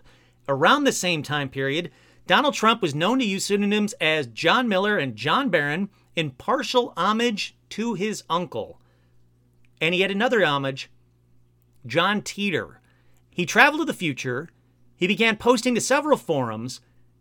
And because he traveled to the future, he was amassing a fortune, making subtle changes which helped him delay the future he saw for as long as he could, but ultimately causing the future that he saw. So I'm just scrolling through. Yes, thank you, Kurt. It is a nice shirt, and God, no, I do not need a matching hat to this one. That is, Sean is saying, perhaps that would explain, a different Sean. Sean Kelly was saying, perhaps it would explain why so much of what he says doesn't seem to make any sense. He's acting on future knowledge. That is exactly what these tinfoil hat wearers are saying. He seems to be so random and batshit crazy, but he's doing it because of that. I don't like the fact that this new Facebook just bumped me off of there, so let me go back to this page. Alrighty, sticking with this page. So they go on to say that there are different Mike Pences as well, or rather copies of him that were sent back to the past by Pence Prime and Trump in order to infiltrate the lives of political enemies before they ever become political enemies. Indeed, there are many such enemies, none of which you have heard of, who have met their demise or fell into obscurity long before they become a threat to Trump. Yeah, this rabbit hole that you can go down goes really deep. One of the levels that it goes down to, Trump is the one who actually discredited Bill Clinton, which actually discredited Hillary Clinton, which made him president. He knew about that all the time. There's another one that says Trump did go back in time to awaken Kek, K-E-K, by accident to receive his blessings and become Kek himself. Basically, they're saying that he went back to Egyptian times. He just kind of started bouncing around throughout time, making Trump what he is today, but in turn, instead of being the savior of Earth, he has become the Damien of Earth, if you will. The worst things possible. It is a very batshit crazy theory that a lot of people said that explains why he named his son Barron. There's also a connection to a book named Barron Trump, a movie named Barron Trump back in the past as well. It just keeps going and going and going to the point where your brain hurts. Yes, Sean, yes, your brain hurts after going through this. But ultimately, they're saying that John Titor was actually Donald Trump and that he was trying to save us, and in his stupidity, if you will, caused what he was trying to stop. Sean Bishop, I'm so glad to see that you're on here. you have to listen to the beginning because I talked about some, John Teeter theories and how they relate to current events, as you and I both know oh so well in many of our texts. Yeah, I agree, Richard. My brain is boiling as well. So with that, I'm going to stop the Donald Trump talk. Done. Over. I'm going to turn the phones back on. Phones are back on. I just had to give you guys this little theory, this John Teeter theory. And if I was going to do it, I was going to do it right. And I was going to explain the entire 2020 John Teeter theory through the end, through the weird, crazy tinfoil hat bullshit as well. He has become the very thing he sought to destroy. James K. Polk, you are correct. We have now made the Antichrist trying to stop the Antichrist, if you will. And again, think what you want to think about Donald Trump. That doesn't change what is happening to the world today. Remove the Donald Trump part of it out of there. Something is happening. Thank you, James. Anytime. Something is happening out in the world where evil is run amok. People are scared. People are worried. People are depressed. I had to take that whole. I was gonna do another one of these live shows over the weekend. I'll be honest. I was kind of drained from doing the show, or not from doing the show. I was kind of drained by this whole fucking news cycle that I was like, you know what? I'm not gonna do one this weekend. I'm too burnt out. I just needed a little like me time, a little Stitch time, and that's what I did. I apologize I didn't get another one, but I agree. I personally think he is not smart enough to. Well, actually, I don't know, Sean. You've got to think about it. If he was given a time machine, he would pull a Marty McFly and try to do it for monetary gain and fuck it up and become Biff. I can kind of get behind that part of it. Speaking of the fact, Back to the Future, would you say he biffed it? Yes, I would, Lauren. Yes, I would. But again, the world as a whole, something bad's going on. I personally think Sean's call last week was 100% spot on. I know he's my friend. I know I love him. But I think he was 100% spot on. We seem to be in the darkest timeline. However we got there and however we get out of it, we seem to be in the darkest timeline. That is why us, as a group, you listening to this now live, you guys, and you listening to it recorded whenever, we have to come together as a group. What the fuck is going on in my backyard? We have to come together as a group, and we have to make sure that whatever it is that's happening stops happening, and we gotta rise above it. We're gonna get through this, you and me and all of us. It's upsetting as shit. It is terrible, but we need the good in the world. That's you guys. You guys are saying that's me, but I personally think it's you guys. So let's get through this together. Let's get off that shitty topic. If you guys have ever had any premonitions, if you guys have ever had any psychics that were correct, pardon me, if you've ever talked to a psychic and they happen to turn out to be correct, and again, not a scattershot bullshit, allegedly, psychic like John Edmonds, but like a real psychic, I want to hear from you guys right now. If you guys have ever seen a UFO, a demon, black-eyed child, a angel, anything paranormal, I want to hear from you guys. You're right. Sean Wagner was saying we were warned of a spiritual war a few years ago, and it does seem to be happening. That is true, 100%. And thank you, Susan. I did need to take that little time for me and Stitch, and it did seem to help because I'm back. I love you guys, and you guys are the best. Could the many overlapping timelines be causing his brain to fail? Ooh, we've got a caller. Hold, please. Damn new phone.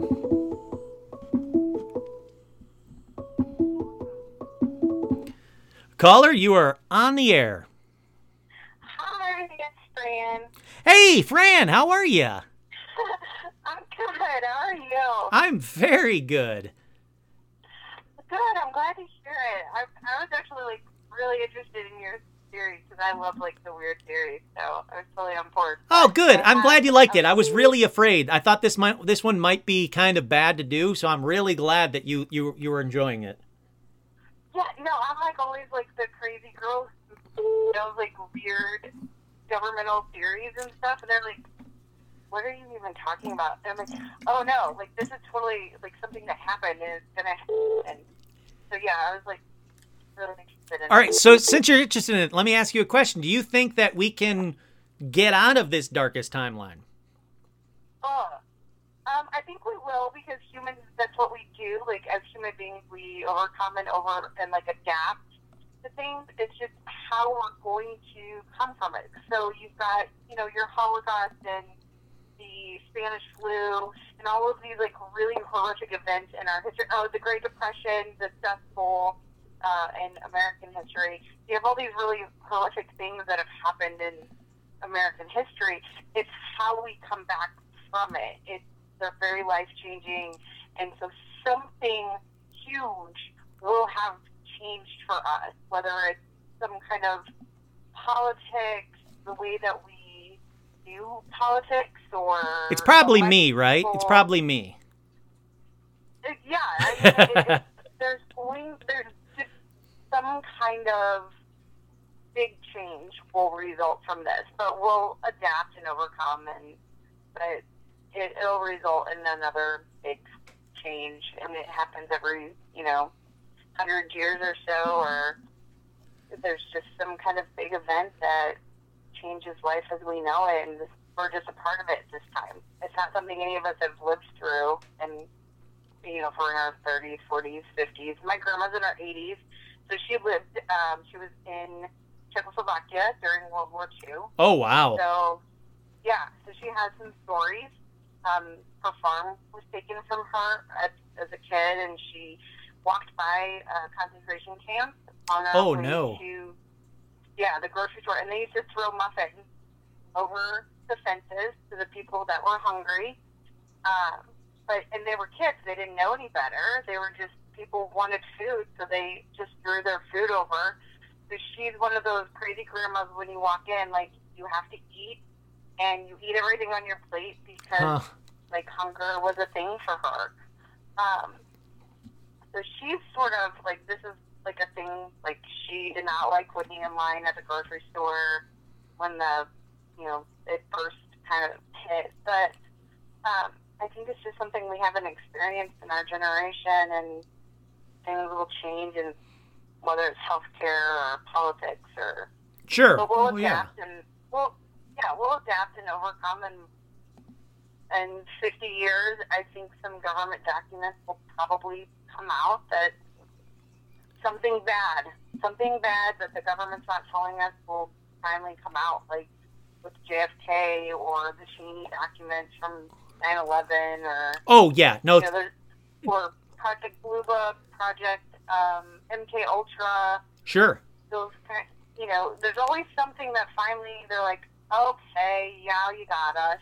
Have you ever heard my story about being in Dallas and the JFK stuff? I don't think I have. Like, so I'm kind of like I kind of bounce around on the podcast.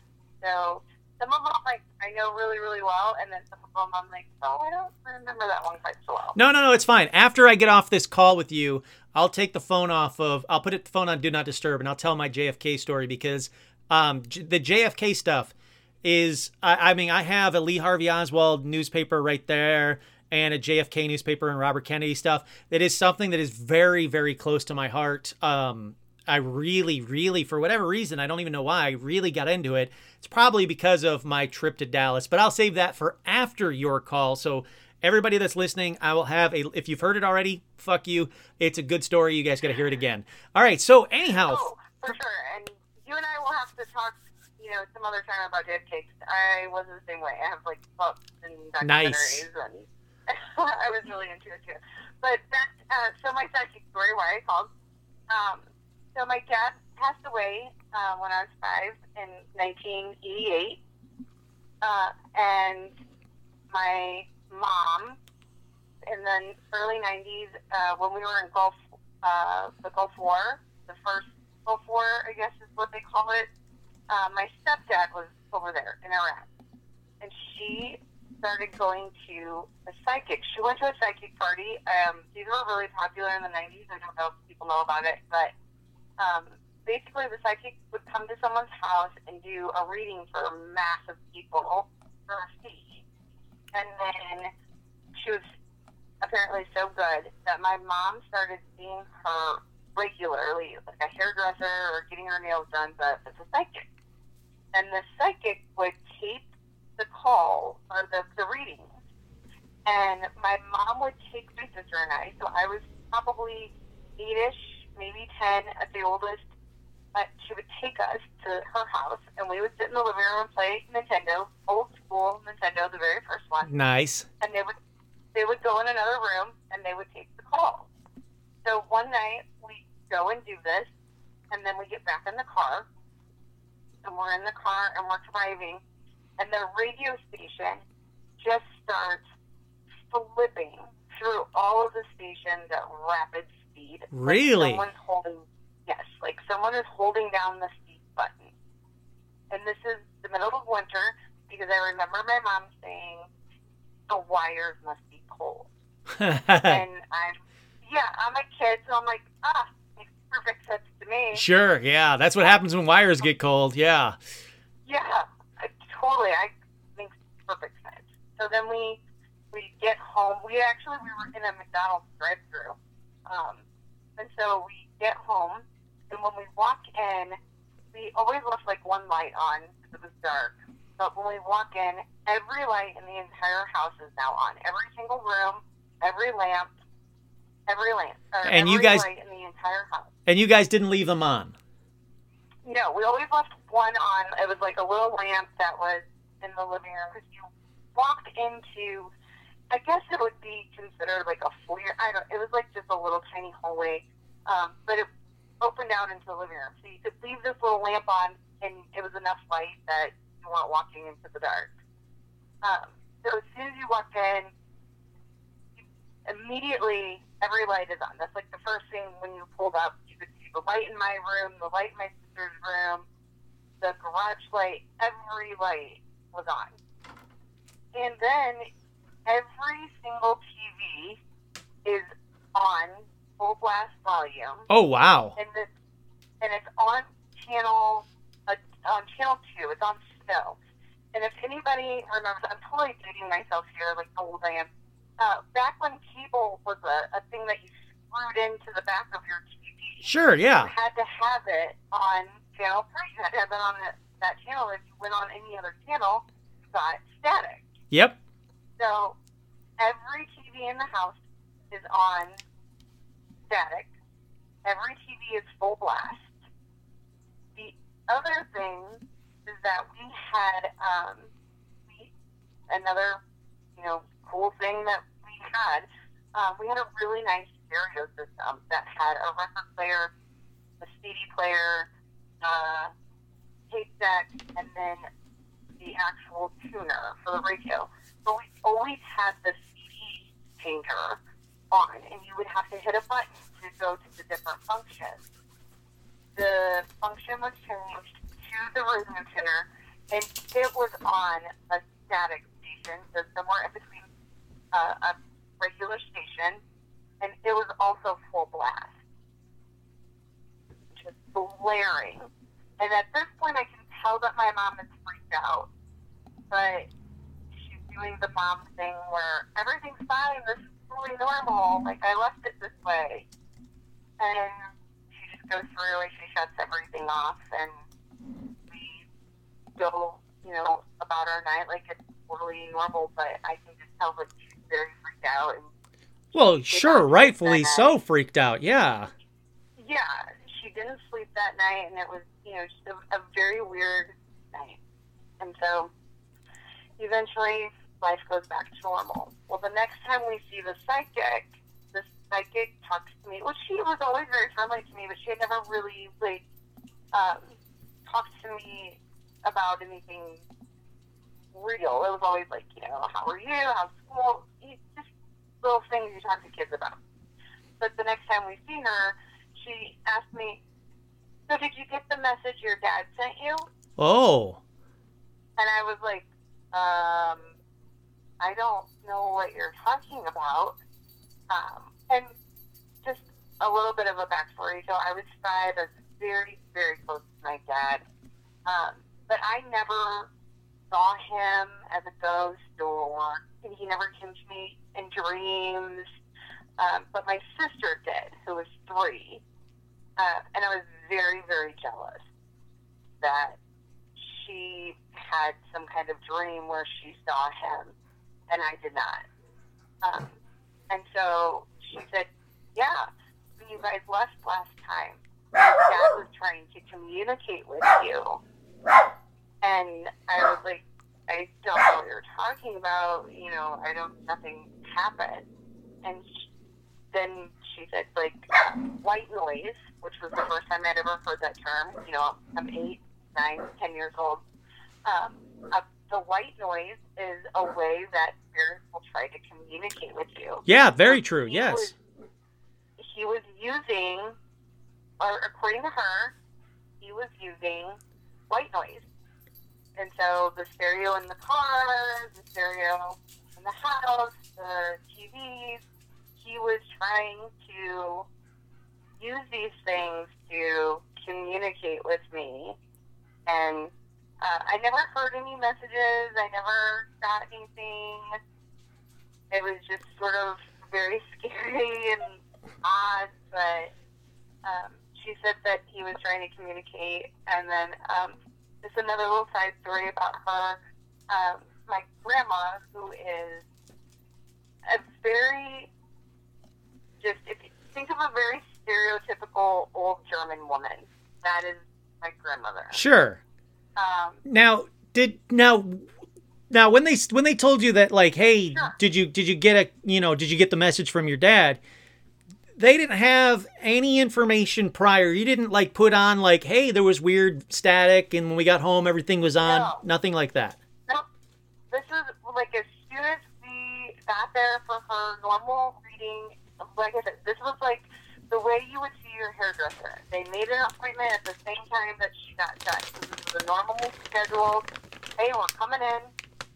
And so when we first got there, we took our dress off, like, hi, how are you? And then she was like, oh, hey, Fran, did you get the message that your dad sent you last time? Oh, wow. So right away, like, just bam, right off the bat. Hey, did you get this? Yeah. Wow. Yep. Right away, focused in on me and was like, hey, and, like, you could tell that my mom was visibly upset. Like, my mom is one of those people that will not tell you she's upset, but her whole demeanor changes immediately. Like, oh, sure. Yeah. And, like, uncomfortable, and you don't want to be around her because she doesn't want to be around you, and that was, like, how she was. Like, she didn't want to talk about it. So I don't know if maybe she heard something that I didn't because I was a kid and not really paying attention, but she didn't want to talk about it. Sure. My mom did not want to talk about that, and this lady was so good, and she always taped them. So somewhere there is a treasure trove of tape. Really? Where this lady was just nailing things. Oh, I want to hear this. I know. But she was so great that my grandma went, and there's a tape, and whatever she said was so good, my grandma has never let anybody hear the tape. Oh, wow, really? Yes. Like, we are all dying to hear this tape. She won't talk about it. She won't hear it. Like, it's somewhere in her box of goodies somewhere that, you know, when the day comes, hopefully far, far away. Oh, yeah, definitely. We'll all sit around and listen to it. Yeah, we'll all sit around and listen. We're a really, really tight family because, you know, my dad died when we were so little, and then my grandpa passed about 5 years later. So it's always been my grandma, my mom, and my sister and I. I'm sorry for that, but I gotta say, like, and again, I'm with you 1,000%. I want this to be far, far, far off. But I would love to, when that day eventually does come somewhere far in the distance, if you feel like you're comfortable with sharing, I would love to hear or do an episode about this kind of stuff, because this really is intriguing me. Oh, yeah, no, for sure. As soon as I can get a hold of those tapes, I will listen to them and keep everybody posted on it. I would say, Haley, I talk about Haley a lot. She's been listening to the episode with me tonight. Oh, really? Oh, that's cool. Wait, what's her name? Yeah. Haley? Her name's Haley. She's been listening to tonight's episode with me. Hi, Haley. Hi, how are you? Welcome to Paranormal Almanac. This is awesome. Thank you so much. But yeah, she's also really close with my mom and my grandma. She also knows the story about the tapes and has been she's been working on her too, and she's like, I'm your favorite. Just, can't I listen to it? And yeah. She gets nowhere with it. Like, whatever is on the tape is so accurate and has her so spooked over. What the hell? This is like Nostradamus level stuff that could help us all. She just doesn't want anybody to know what this lady told her. I think, as far as I know, she went several times, but she just doesn't want anybody to know what's on this tape. Okay. And I said I want to listen to it, but if you listen to it and she mentions Kurt at Paranormal Almanac and it's bad stuff, don't tell me.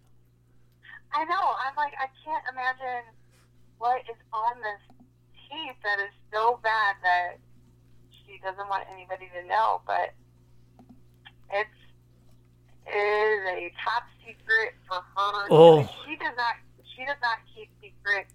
Like, we are all in on everything. I don't even have a guess. Oh my God, you have me so intrigued as to what is on this tape that can be that worthy of, can't even mention it, don't want to talk about it, don't worry about it. Yep. Good. Now, welcome to our world of the early 90s that we've all been living with since the early 90s. Just, my mom... My mom took her to the psychic, so my mom's been living with it for much longer than I have. Wow. Now, that's a good point. Susan said it might have scared her so badly that she doesn't want to share it. Do you think that that's the case? That it was so, whatever it was said was so scary that she's like, nope, I don't want anyone to know about this? I do think that, and I do know, we have other friends, family friends who went to this lady, and everyone has told me that this lady was the real deal. Okay. So she nailed it, and there was not things that she got wrong. She talked about things that have happened with my sister and I as adults, and just. Well, all right. So it was really good. Is she still around? She is not. She did pass away from cancer. Yeah. She would have been one that I would have for sure went to see, because everybody said she was the real deal. Oh, yeah. No, that's what I was going to say. I'm like, I will hit her up. I will pay her whatever. I want a reading. But yeah. Damn it. Of course not. Yeah.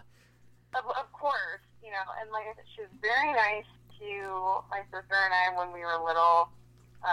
And we were like 8, 9, 10, somewhere in there. And my mom went for a very long time. She told my mom, one of the things that I know she told my mom was that my stepdad would come home from Iraq, but that he was not the one for her. Oh, wow.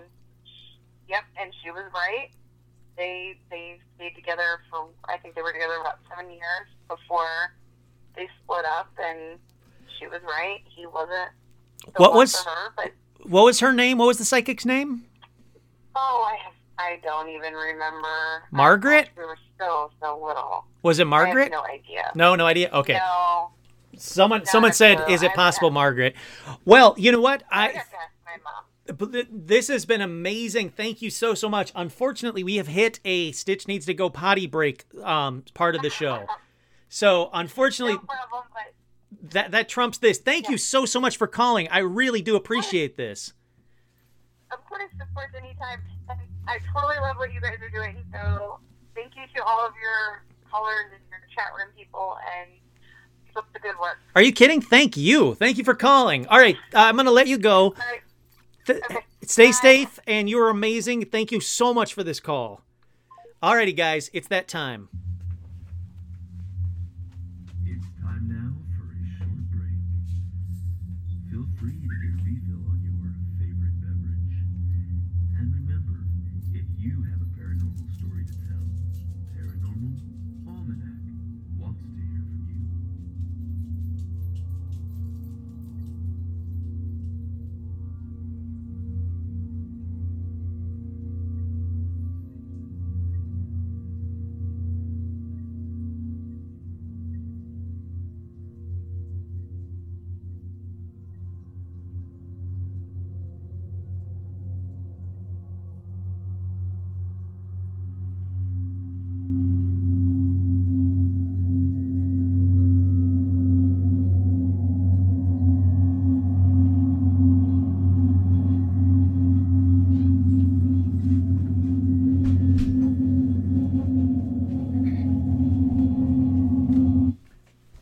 Holy crap! I did it. I almost matched that perfectly. Alrighty, Stitch and I are back. How awesome was that call? Holy crap! I want to know what's on that tape. Like, seriously, I want to know what's on that tape. That was incredible. Hey, David, my grandma's name is Margaret as well. She's alive and well and lovely and trapped in a nursing home in Michigan, but she is the best and I love her to no end.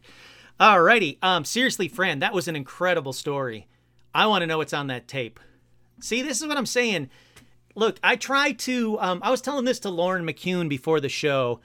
I really try to plan these shows to like, oh, I'm going to talk about this, I'm going to talk about that. But the shows just go in their own direction and frankly, a way better direction than I could ever plan. And honestly, I think I like that plan. While I was on that call, everybody was worried because I was looking around. I was not looking around because I kept hearing stuff outside. I was looking around because there were dogs walking by and I was afraid Stitch was going to do exactly what Stitch was doing, which was bark at a dog walking by. Whatever was knocking at the back door, hasn't done it again since. I just went back there with Stitch. Nobody back there. Backyard safe and secure. Fence is safe and secure. Gate is safe and secure. So, but yes. So, Fran, oh, another caller. Fran, thank you so much for calling. That was fantastic. Uh-oh, hold on one second.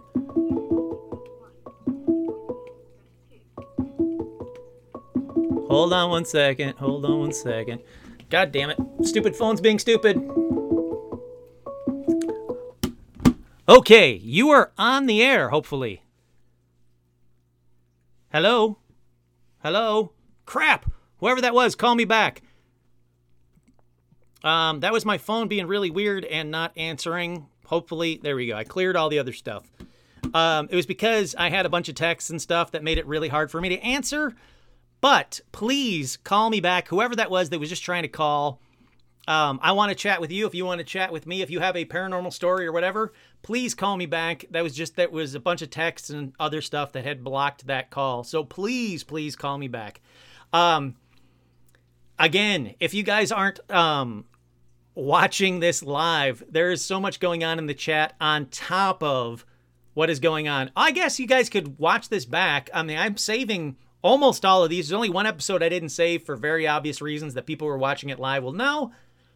But here we go. Come on, baby. Come on, baby. Yes. This is Kurt. You're on the air. Hey, Kurt, it's Andy. Hey, how you doing, Andy? Hey, how you doing, man? Good to talk to you again. Pretty good. So it doesn't really have to relate with like psychics and stuff like that. No. Any paranormal topic, sure. So I my fiance, her aunt, let's just say for argument purposes. She came over one day just out of the blue. The day after, actually, I got that EVP on my podcast. Yes, which I did listen to. Yeah, that definitely sounds like they're. Yeah, no, that's an EVP. Yeah. Yeah. And she just doesn't show up here, first off. She showed up out of the blue, dropped something off and talked to us for a little bit. And I showed her that. She's like, yeah, you definitely got something there. And it's not malicious. I mean, obviously, little background, she does she believes in a lot of this stuff. I wouldn't call her a witch or anything like that, but she's dabbled in stuff like that. So, what do you mean she's dabbled? Hold on, I want to know more about that. I want to deep dive that part of it. Dabbled. She's done seances and, protects her home by doing all sorts of stuff. Yeah, I'd say that's dabbling, yeah. Yeah, I could get into a whole different stories, but the whole thing I was trying to get on to was I let her listen to it and blah, blah, blah. And we always have good conversations about, the paranormal, if you will. Sure. And I told her I don't 100% believe in reincarnation. Why do you think that? I was raised Christian. Okay, sure. All right. But I said to her, if I did, I know I've had several lives. And she kind of just nodded to me. And I said to her, I'm just tired. I don't want to be here anymore. Oh, no. She turns to me. Yeah. Something came out and openly said that to her. And she's like, you got a few more goes. Oh, whether you like it or not, you get a few more goes. Yeah, you got a few more times on this earth.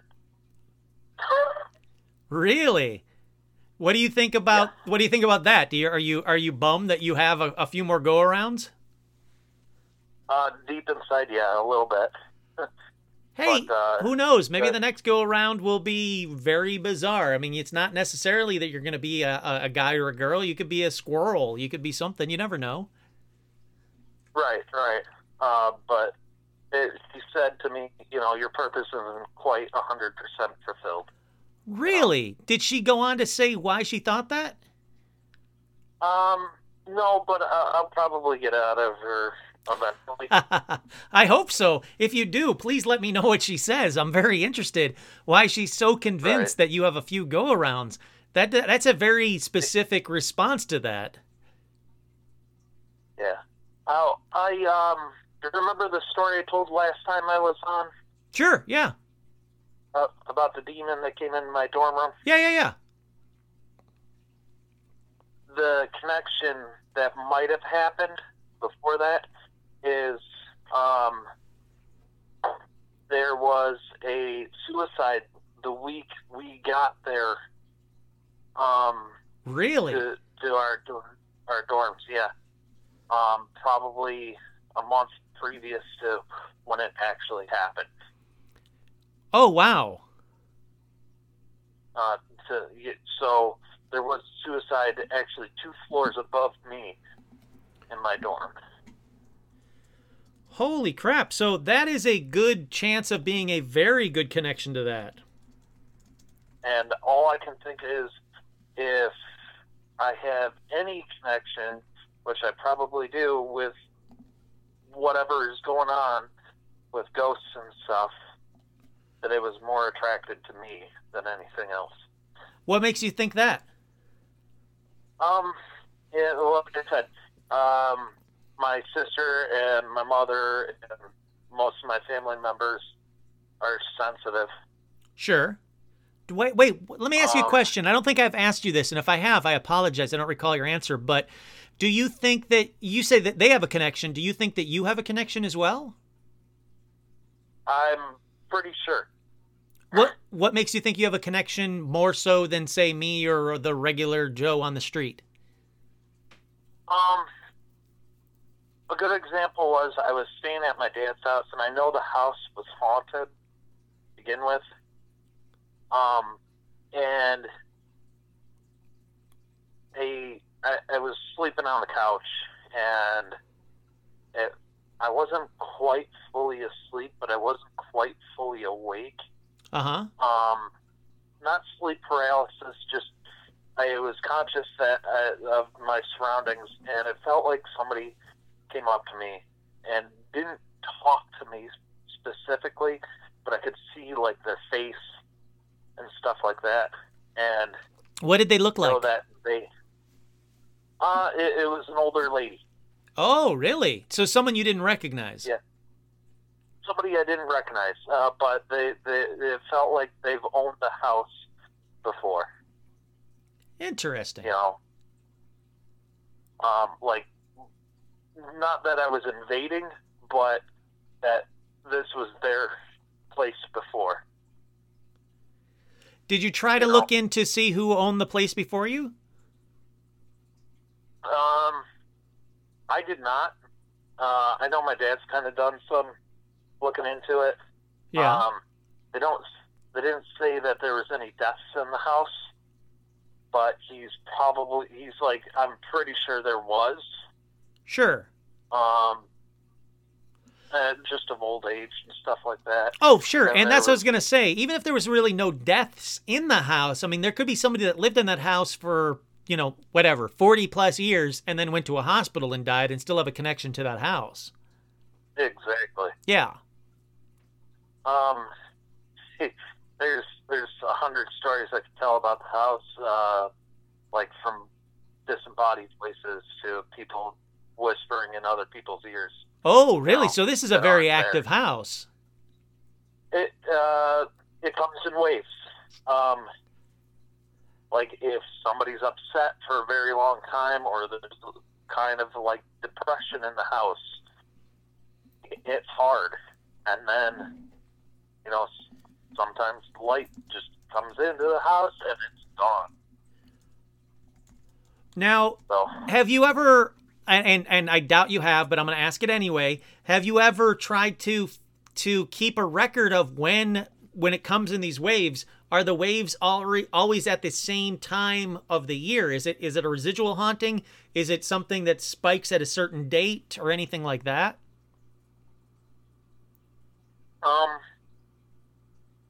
the only indication that I can see that it's not a residual haunting is the fact that everything changes if, like, me seeing the ghost at the top of the stairs there. Sure. I don't live there, so I can't keep good record of it.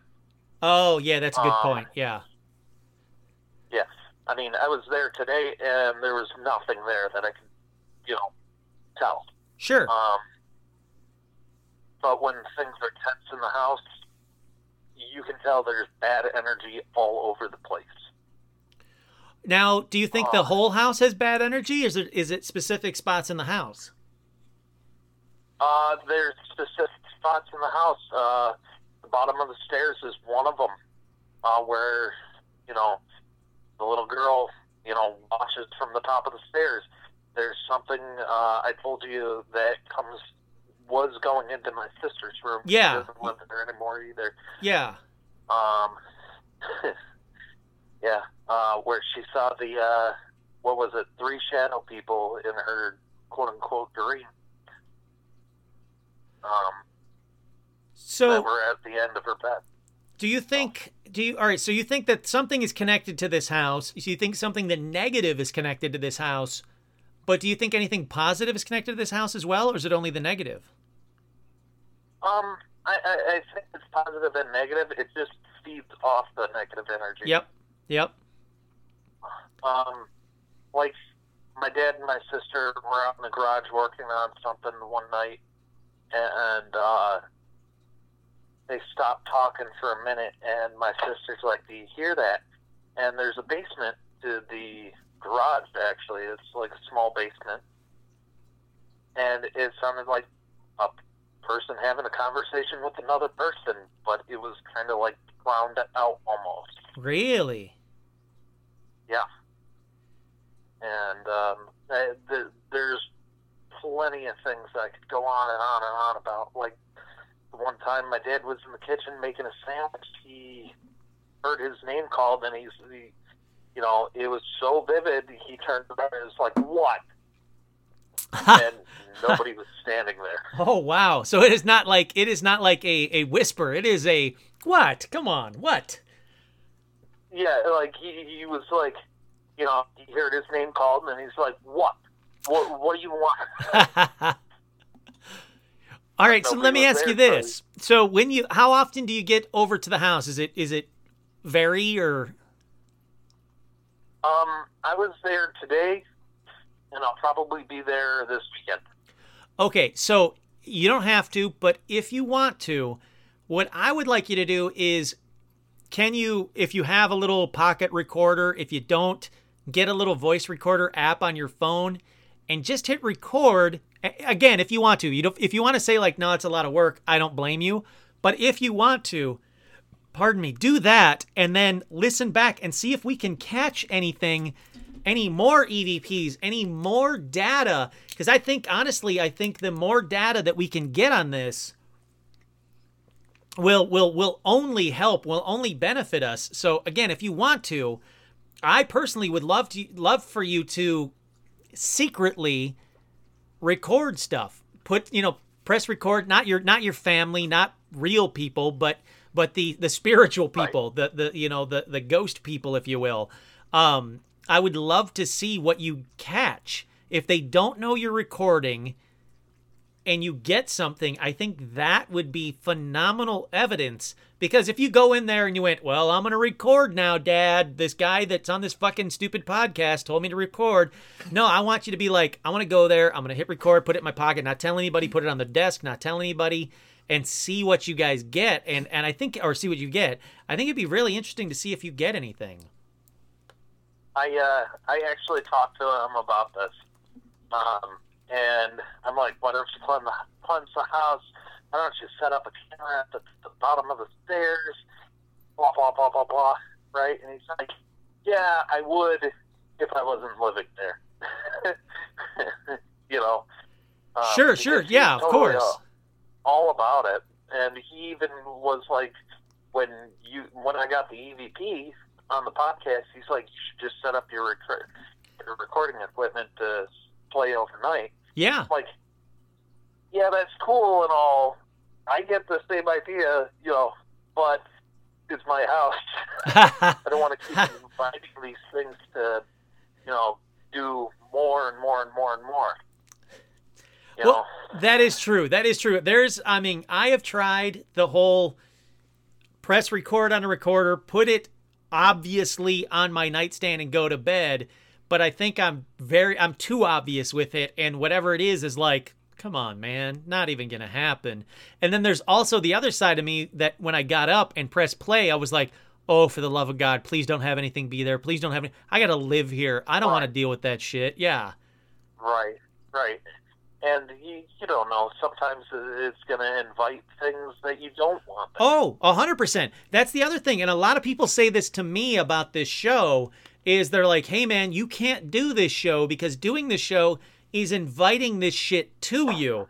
And I get that, right. And I agree with that, but I've got enough protections, and frankly, I'm looking at Todd on this one to protect me. I've got enough friends that know enough shit to protect me.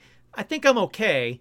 Holy shit, people are trying to do a Paranormal Almanac spin-off podcast while we're talking. I see what you're doing. I'm onto you. I want a cut of that. But no, like, I honestly, like, do you really want to, like, look, I want evidence. I want all the evidence I can get. Do I want the evidence in my house? Nah, I don't know. That's too close to home. Right. If I was living with highly active ghosts, it would be one thing. Sure. it's another thing when it's not that active and you're searching for it and it becomes more active. That's exactly it. And then gets out of control. And gets out of control. Exactly. Can you control it? Can you stop whatever it is at a certain point and be like, okay, that's enough. I'm good. That's exactly as far as I wanted it to go. And if you can't, you got to live with that. Right, exactly. There was something you were saying earlier, and I totally lost train of thought because I'm on my third drink. But yeah, I wish I could get that type of stuff, and I would definitely go out and seek it from somewhere else. I mean, I'm all about going to haunted locations. I love going to haunted locations. There's one before this shit happened that is incredibly haunted. I was invited to do a live podcast at this location. Eventually I'll go to it. Eventually this shit'll stop and I'll be able to go to it. But I love going to those locations, but I like coming back home and dealing with the ghost that I have that just turns on TVs or knocks over something. I don't care about that, but I don't want to increase the level of bullshit that I got to deal with on a daily basis. Exactly. I already get the cabinet in the bathroom slamming every once in a while and my name being called. I don't need more shit. Yeah, exactly. Like, I do not need any more than I already have at this moment. I know exactly what you mean. So, all right. So you noticed this paranormal stuff going. Obviously, your dad noticed it because he said, what? Or what do you want? Or whatever. Are they all, is everybody that's been in the house just kind of go, yeah, that's just the house. That's just what happens? Or do they go, bullshit, I don't believe in that stuff? No, everybody believes it. Oh, okay. Yeah. Probably except for my stepbrother. Oh, he's a bit of a skeptic, or? He doesn't understand it. He's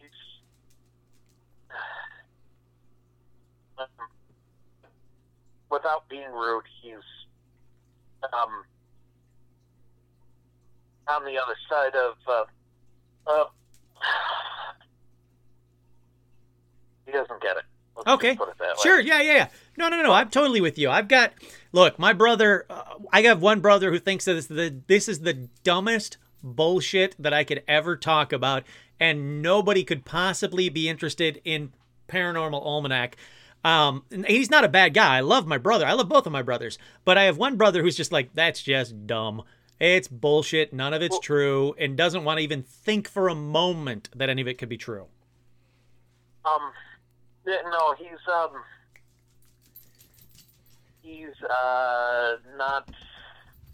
not always all there. Okay, sure. No. That's totally fine. You don't have to go any deeper into that.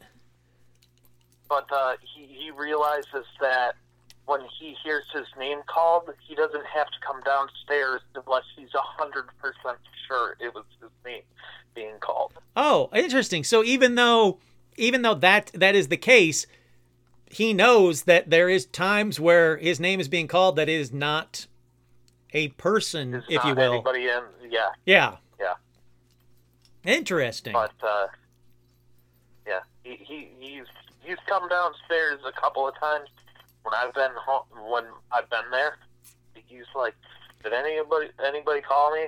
No? Okay." Then goes back upstairs. And just, that's it. That's it. Done. Yeah. Yeah. All right. Well, that's really interesting. Hey, man, again, I can't thank you enough for calling in. I can't thank you enough for messaging me. The EVP, I'm with you, man.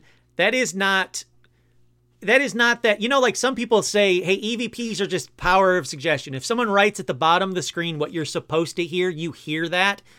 That is not the case with your EVP. Had you just sent it to me and said, hey, listen to this. What do you think it's saying? I would have said, well, that's saying your name. Boom, done. Like instantly, not even a question in my mind. Yeah.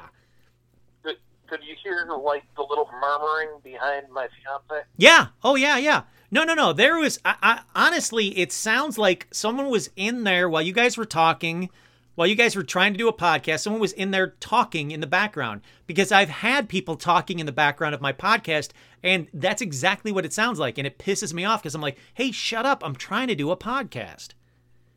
Right. And the weirdest thing is you can hear in the podcast that I pause it and then say, sorry, I just came back. I went upstairs to check if my soon-to-be mother-in-law was calling my name. That's how, like, I could hear it that well. I went upstairs and asked her, and she was completely asleep. Oh, sure. Oh, definitely. Like, what? So that all right, that's a check mark. Like, that's not what that was. That wasn't somebody saying my name. It wasn't, like, you were doing the scientific method, if you will, of what the fuck was that? Right. And then I went around the table. You heard that. You didn't hear that, but here, let me play it for you. And then we got back onto the show. Yeah. See, that's the kind of stuff that I love, where you're like, the hell was that? Is it this? No. Is it this? No. I don't know. All right, let's keep going. No, I'm 100% with you. And the only people that were awake were on the podcast. Boy, I mean, when you get down to it, all right, and then what? What's the explanation? What's the next skeptical explanation that you could have for something like that? Yeah, I'm with you, man. I'm totally with you. Sometimes you just can't explain something, and I mean, you can check off all the boxes of what it can't be. The only thing that it leaves is the unexplained. Right. Well, hey, man, thank you again so much for calling. I always appreciate this. Dude, I honestly, and I know I say that to just about everybody, but please, you have an open invitation to call me anytime. You're always a great talk. You always have a great story. It's very interesting. Thank you so, so much. Thank you. Have a good night. Stay safe. I can't wait to talk to you again. Thank you. All right. Bye. Bye. Alrighty, that was another great Andy call. And Jesus, man, and I'm not kidding. I'm not saying that just I don't blow smokes up people's ass. Like, he sent me an EVP. I listened to it. I heard exactly what he heard and went, yeah, I don't know. I can't explain that. I wasn't there, so I can't say it was definitely an EVP, but I believe him. I believe his story. He has no reason to make up this story. It's unexplained. It is something very, very bizarre. Alrighty, getting back to the chats real quick. Fran, anytime, not just Fran, all of you guys, but if you're ever in Southern California, especially around the Los Angeles area, you guys want to hang out, and I'm available, and there's not a pandemic, we can actually go out and have some fun, yes. I have had the best experiences meeting up with fans like Emily and like Dan and like a bunch of other fans that I've met up with that have been so much fun.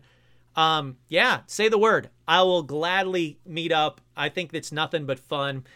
But I owe you guys a JFK story. I was talking about that earlier. I've said it on this podcast. I think it was this podcast before. I'm pretty sure I talked about it. I was in Dallas doing... Actually, hold on. I'm going to turn off the phone. I don't want to be disturbed on this one. All right, phone is off for a minute. I'll put it back on before we... Oh, geez, it's already 2 hours and 20 minutes. You know what? That might be it. That might have been... That's the perfect ending to a call. Andy, that was a great call. Thank you so much. That is the perfect way to end the calls. So let me just tell you this JFK story real quick. I was in Dallas for a National Center for Missing and Exploited Children conference. I was working at MySpace at the time. I was catching predators and pedophiles, the worst of the worst of humanity. So I was invited to go out to this to this convention for MySpace. While I was there, we're right in Dallas. We're like pretty fucking close. I could walk over to the Texas Book Depository. And I was like, I don't care. I'm going to walk. I need time. I'm going over there. This is my one chance to be over there. I'm going over there and I'm going to have an experience. It's going to be awesome. So I went over there, walked through the Texas Book Depository, saw everything that I've always wanted to see. Because again, I'm a JFK assassination fanatic. Saw everything I wanted to see and was like, holy shit, that was amazing. That was the perfect day. Got back to the conference. there was a gentleman that was working the conference. He was a Dallas police officer. His first year on the force was when JFK was assassinated. He was there the day that JFK was, well, he wasn't there, but he was working the day that JFK was assassinated. He worked on the JFK assassination. He was Dallas PD. And so he said, yeah, what'd you do today? And I told him how much of a fanatic I was and how amazing it was to be there and look down there. And he went, no. Come with me. I'm going to take you on a tour of Dallas, the real Dallas. If you like that. And so we got in a van, me and a coworker, a couple other people. I don't remember who the fuck, doesn't matter. And this gentleman, we started driving around. While he was driving around, he was telling us what happened that day. First year on the job, they find out that the president had been shot and killed. Holy shit, go over there real quick. Everybody go over there. And they sent everybody over there to try and interview everybody they can, to try and check the scene, because there was no Secret Service or there was a Secret Service. There was no, I don't know, CIA. I'm sorry, I've been drinking. There was no something, either Secret Service or CIA or something at that time. There was both, but enough of those at the time. There was no formal thing of what to do if a president got assassinated at that time in quote unquote modern society. So the police had the run of it. They were the one doing the investigation. And he told me, he took me to the Texas Book Depository. We went up there. He unlocked the case, or whatever you call it. I got to sit exactly where Oswald was when the shots went. He had me sit right there and look out the window right where Kennedy was shot. There's a big X on the ground. I was actually in the spot where he was killed. And he said, all right, Kurt, you saw the tapes. Kennedy is coming straight down towards the Texas Book Depository, makes a left, and starts to go away. If you were Oswald, where would you take the shot? And I went, oh, straight ahead. Straight ahead, I've got the perfect shot as he's getting closer. Boom, bam, he's dead. Boom, bam. And he's like, exactly. Why would anybody wait until after that point and they turn to take the shots that he took? Now, this guy said Oswald took those shots. That's true.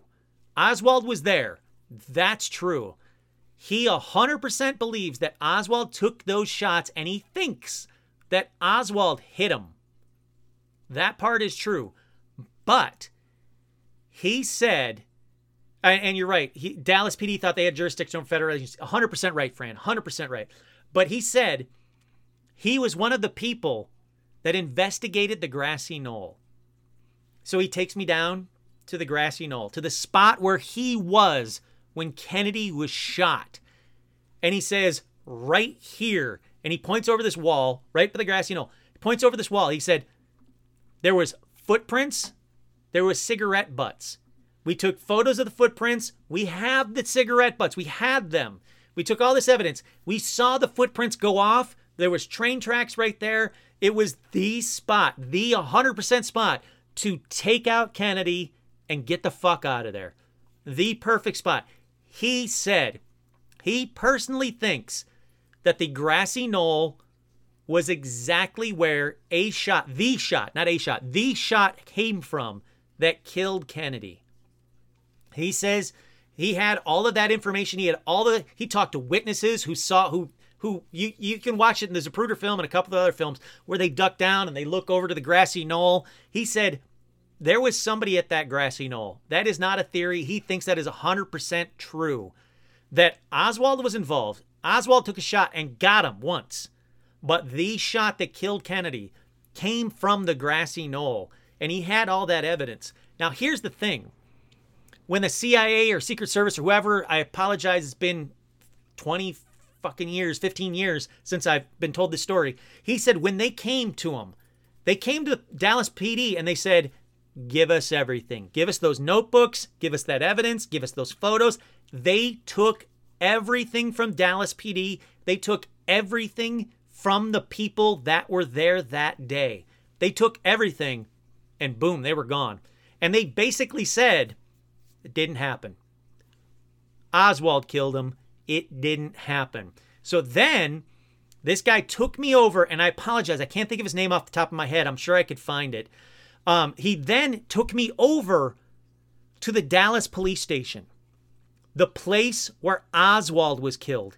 And he said there is no good reason, no reason whatsoever that Oswald wasn't loaded up in the van down there where everybody else was loaded in the van. He took me down the ramp and everything. He showed me the spot where Oswald was killed. He said there was no reason that Oswald wasn't loaded into the van and got the fuck out of there right away.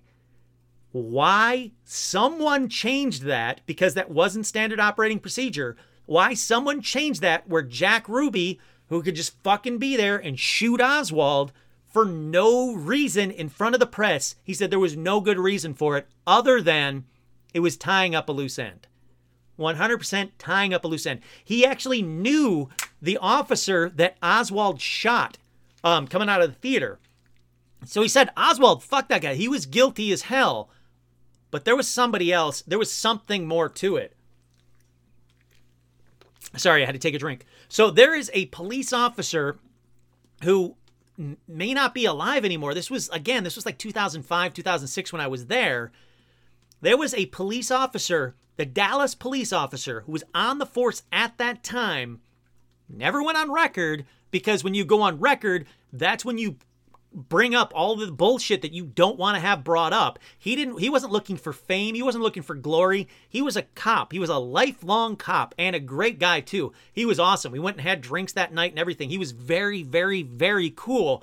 But he said, without a doubt, Oswald got a shot, but it wasn't the shot that killed Kennedy. The shot that killed Kennedy did come from the grassy knoll. He thinks there was a cover-up. He doesn't know who did it. He doesn't know why they did it. He didn't even care.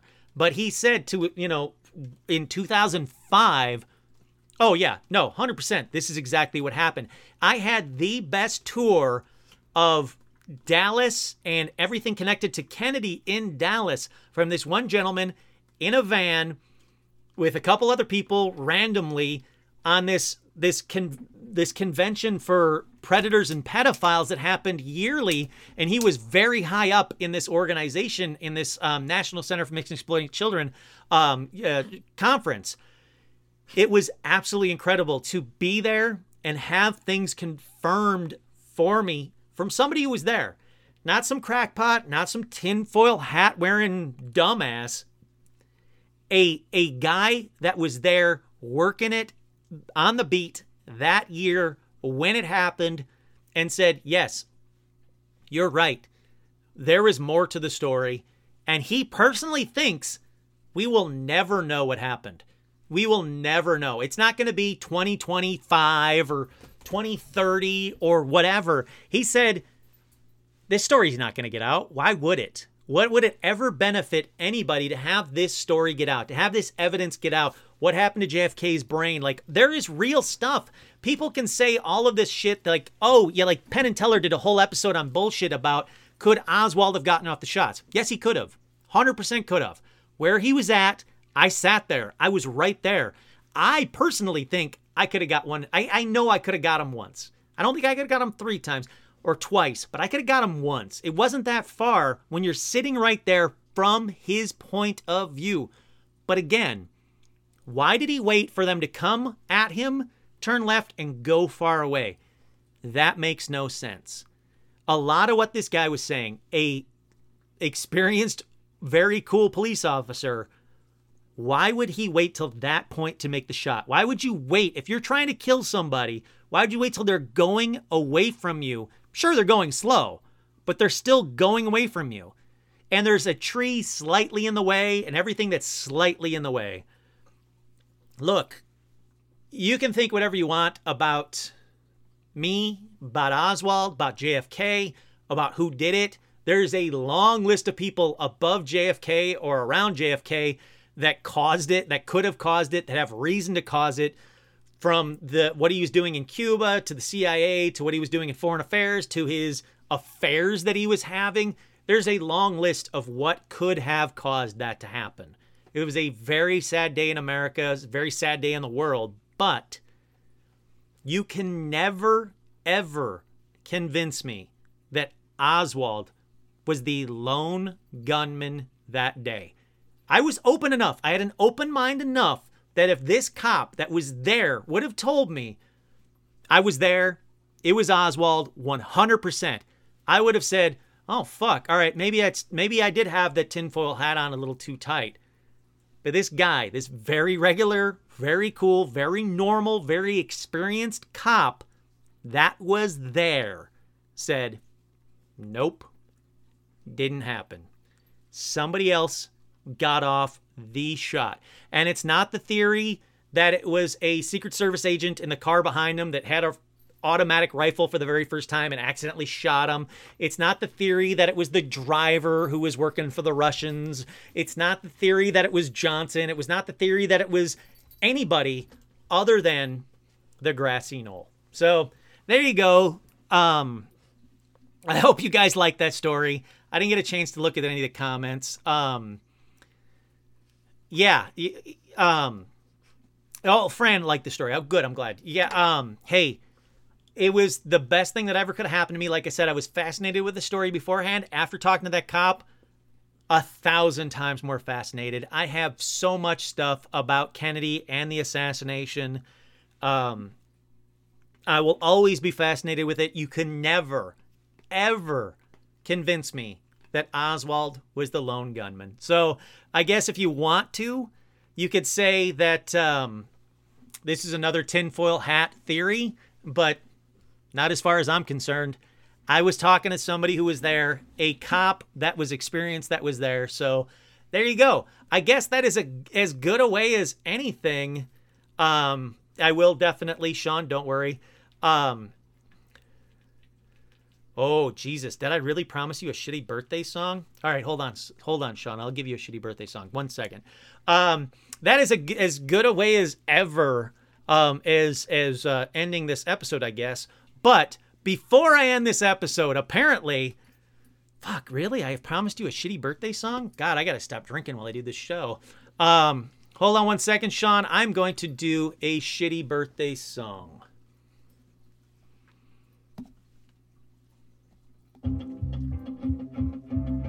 Shitty birthday song for Sean.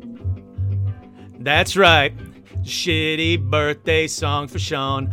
I'm wasting a theme song for Paranormal Almanac that I was gonna do next week for the next live song, but I'm gonna do it for Sean instead because it's Sean's birthday tomorrow. Yeah, that's right.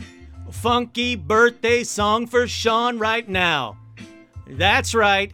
I'm not doing this for anyone ever again. Just for Sean, just this once. That's right, it's just for Sean right now because it's Sean's birthday song for Sean right now. So yeah, everybody wish Sean a happy birthday because Sean is fucking cool, as is everybody that ever called into Paranormal Almanac for this show. Yeah.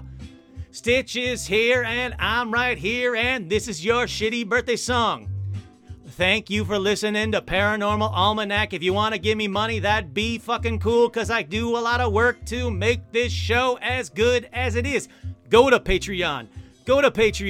Buy some merch, motherfuckers. I am out. Paranormal Almanac birthday song for Sean. Yeah. There you go. That is your very own, only time that's ever gonna happen, birthday song for Sean. There you go. That's all you get. That's it. Thank you guys for listening so much. I appreciate every one of you guys. This is just as much fun for me as it is for you. This is just much fun therapeutically as it is for me, as it is for you. The world fucking sucks right now. We're all into this together. Let's be here for each other. Don't be depressed. Don't be scared. All of us are here. We're all fucking cool. Thank you guys. I love you all. Till the next live Paranormal Almanac show. Actually, shit, no, I got to do an actual episode this week. And I have no idea what I'm going to do. So that's going to be tough. But once again, wait, hold on. Once again, I'm your host, Kurt Sandvig, and this has been another edition of Paranormal Almanac. Thank you, guys. Have a good night.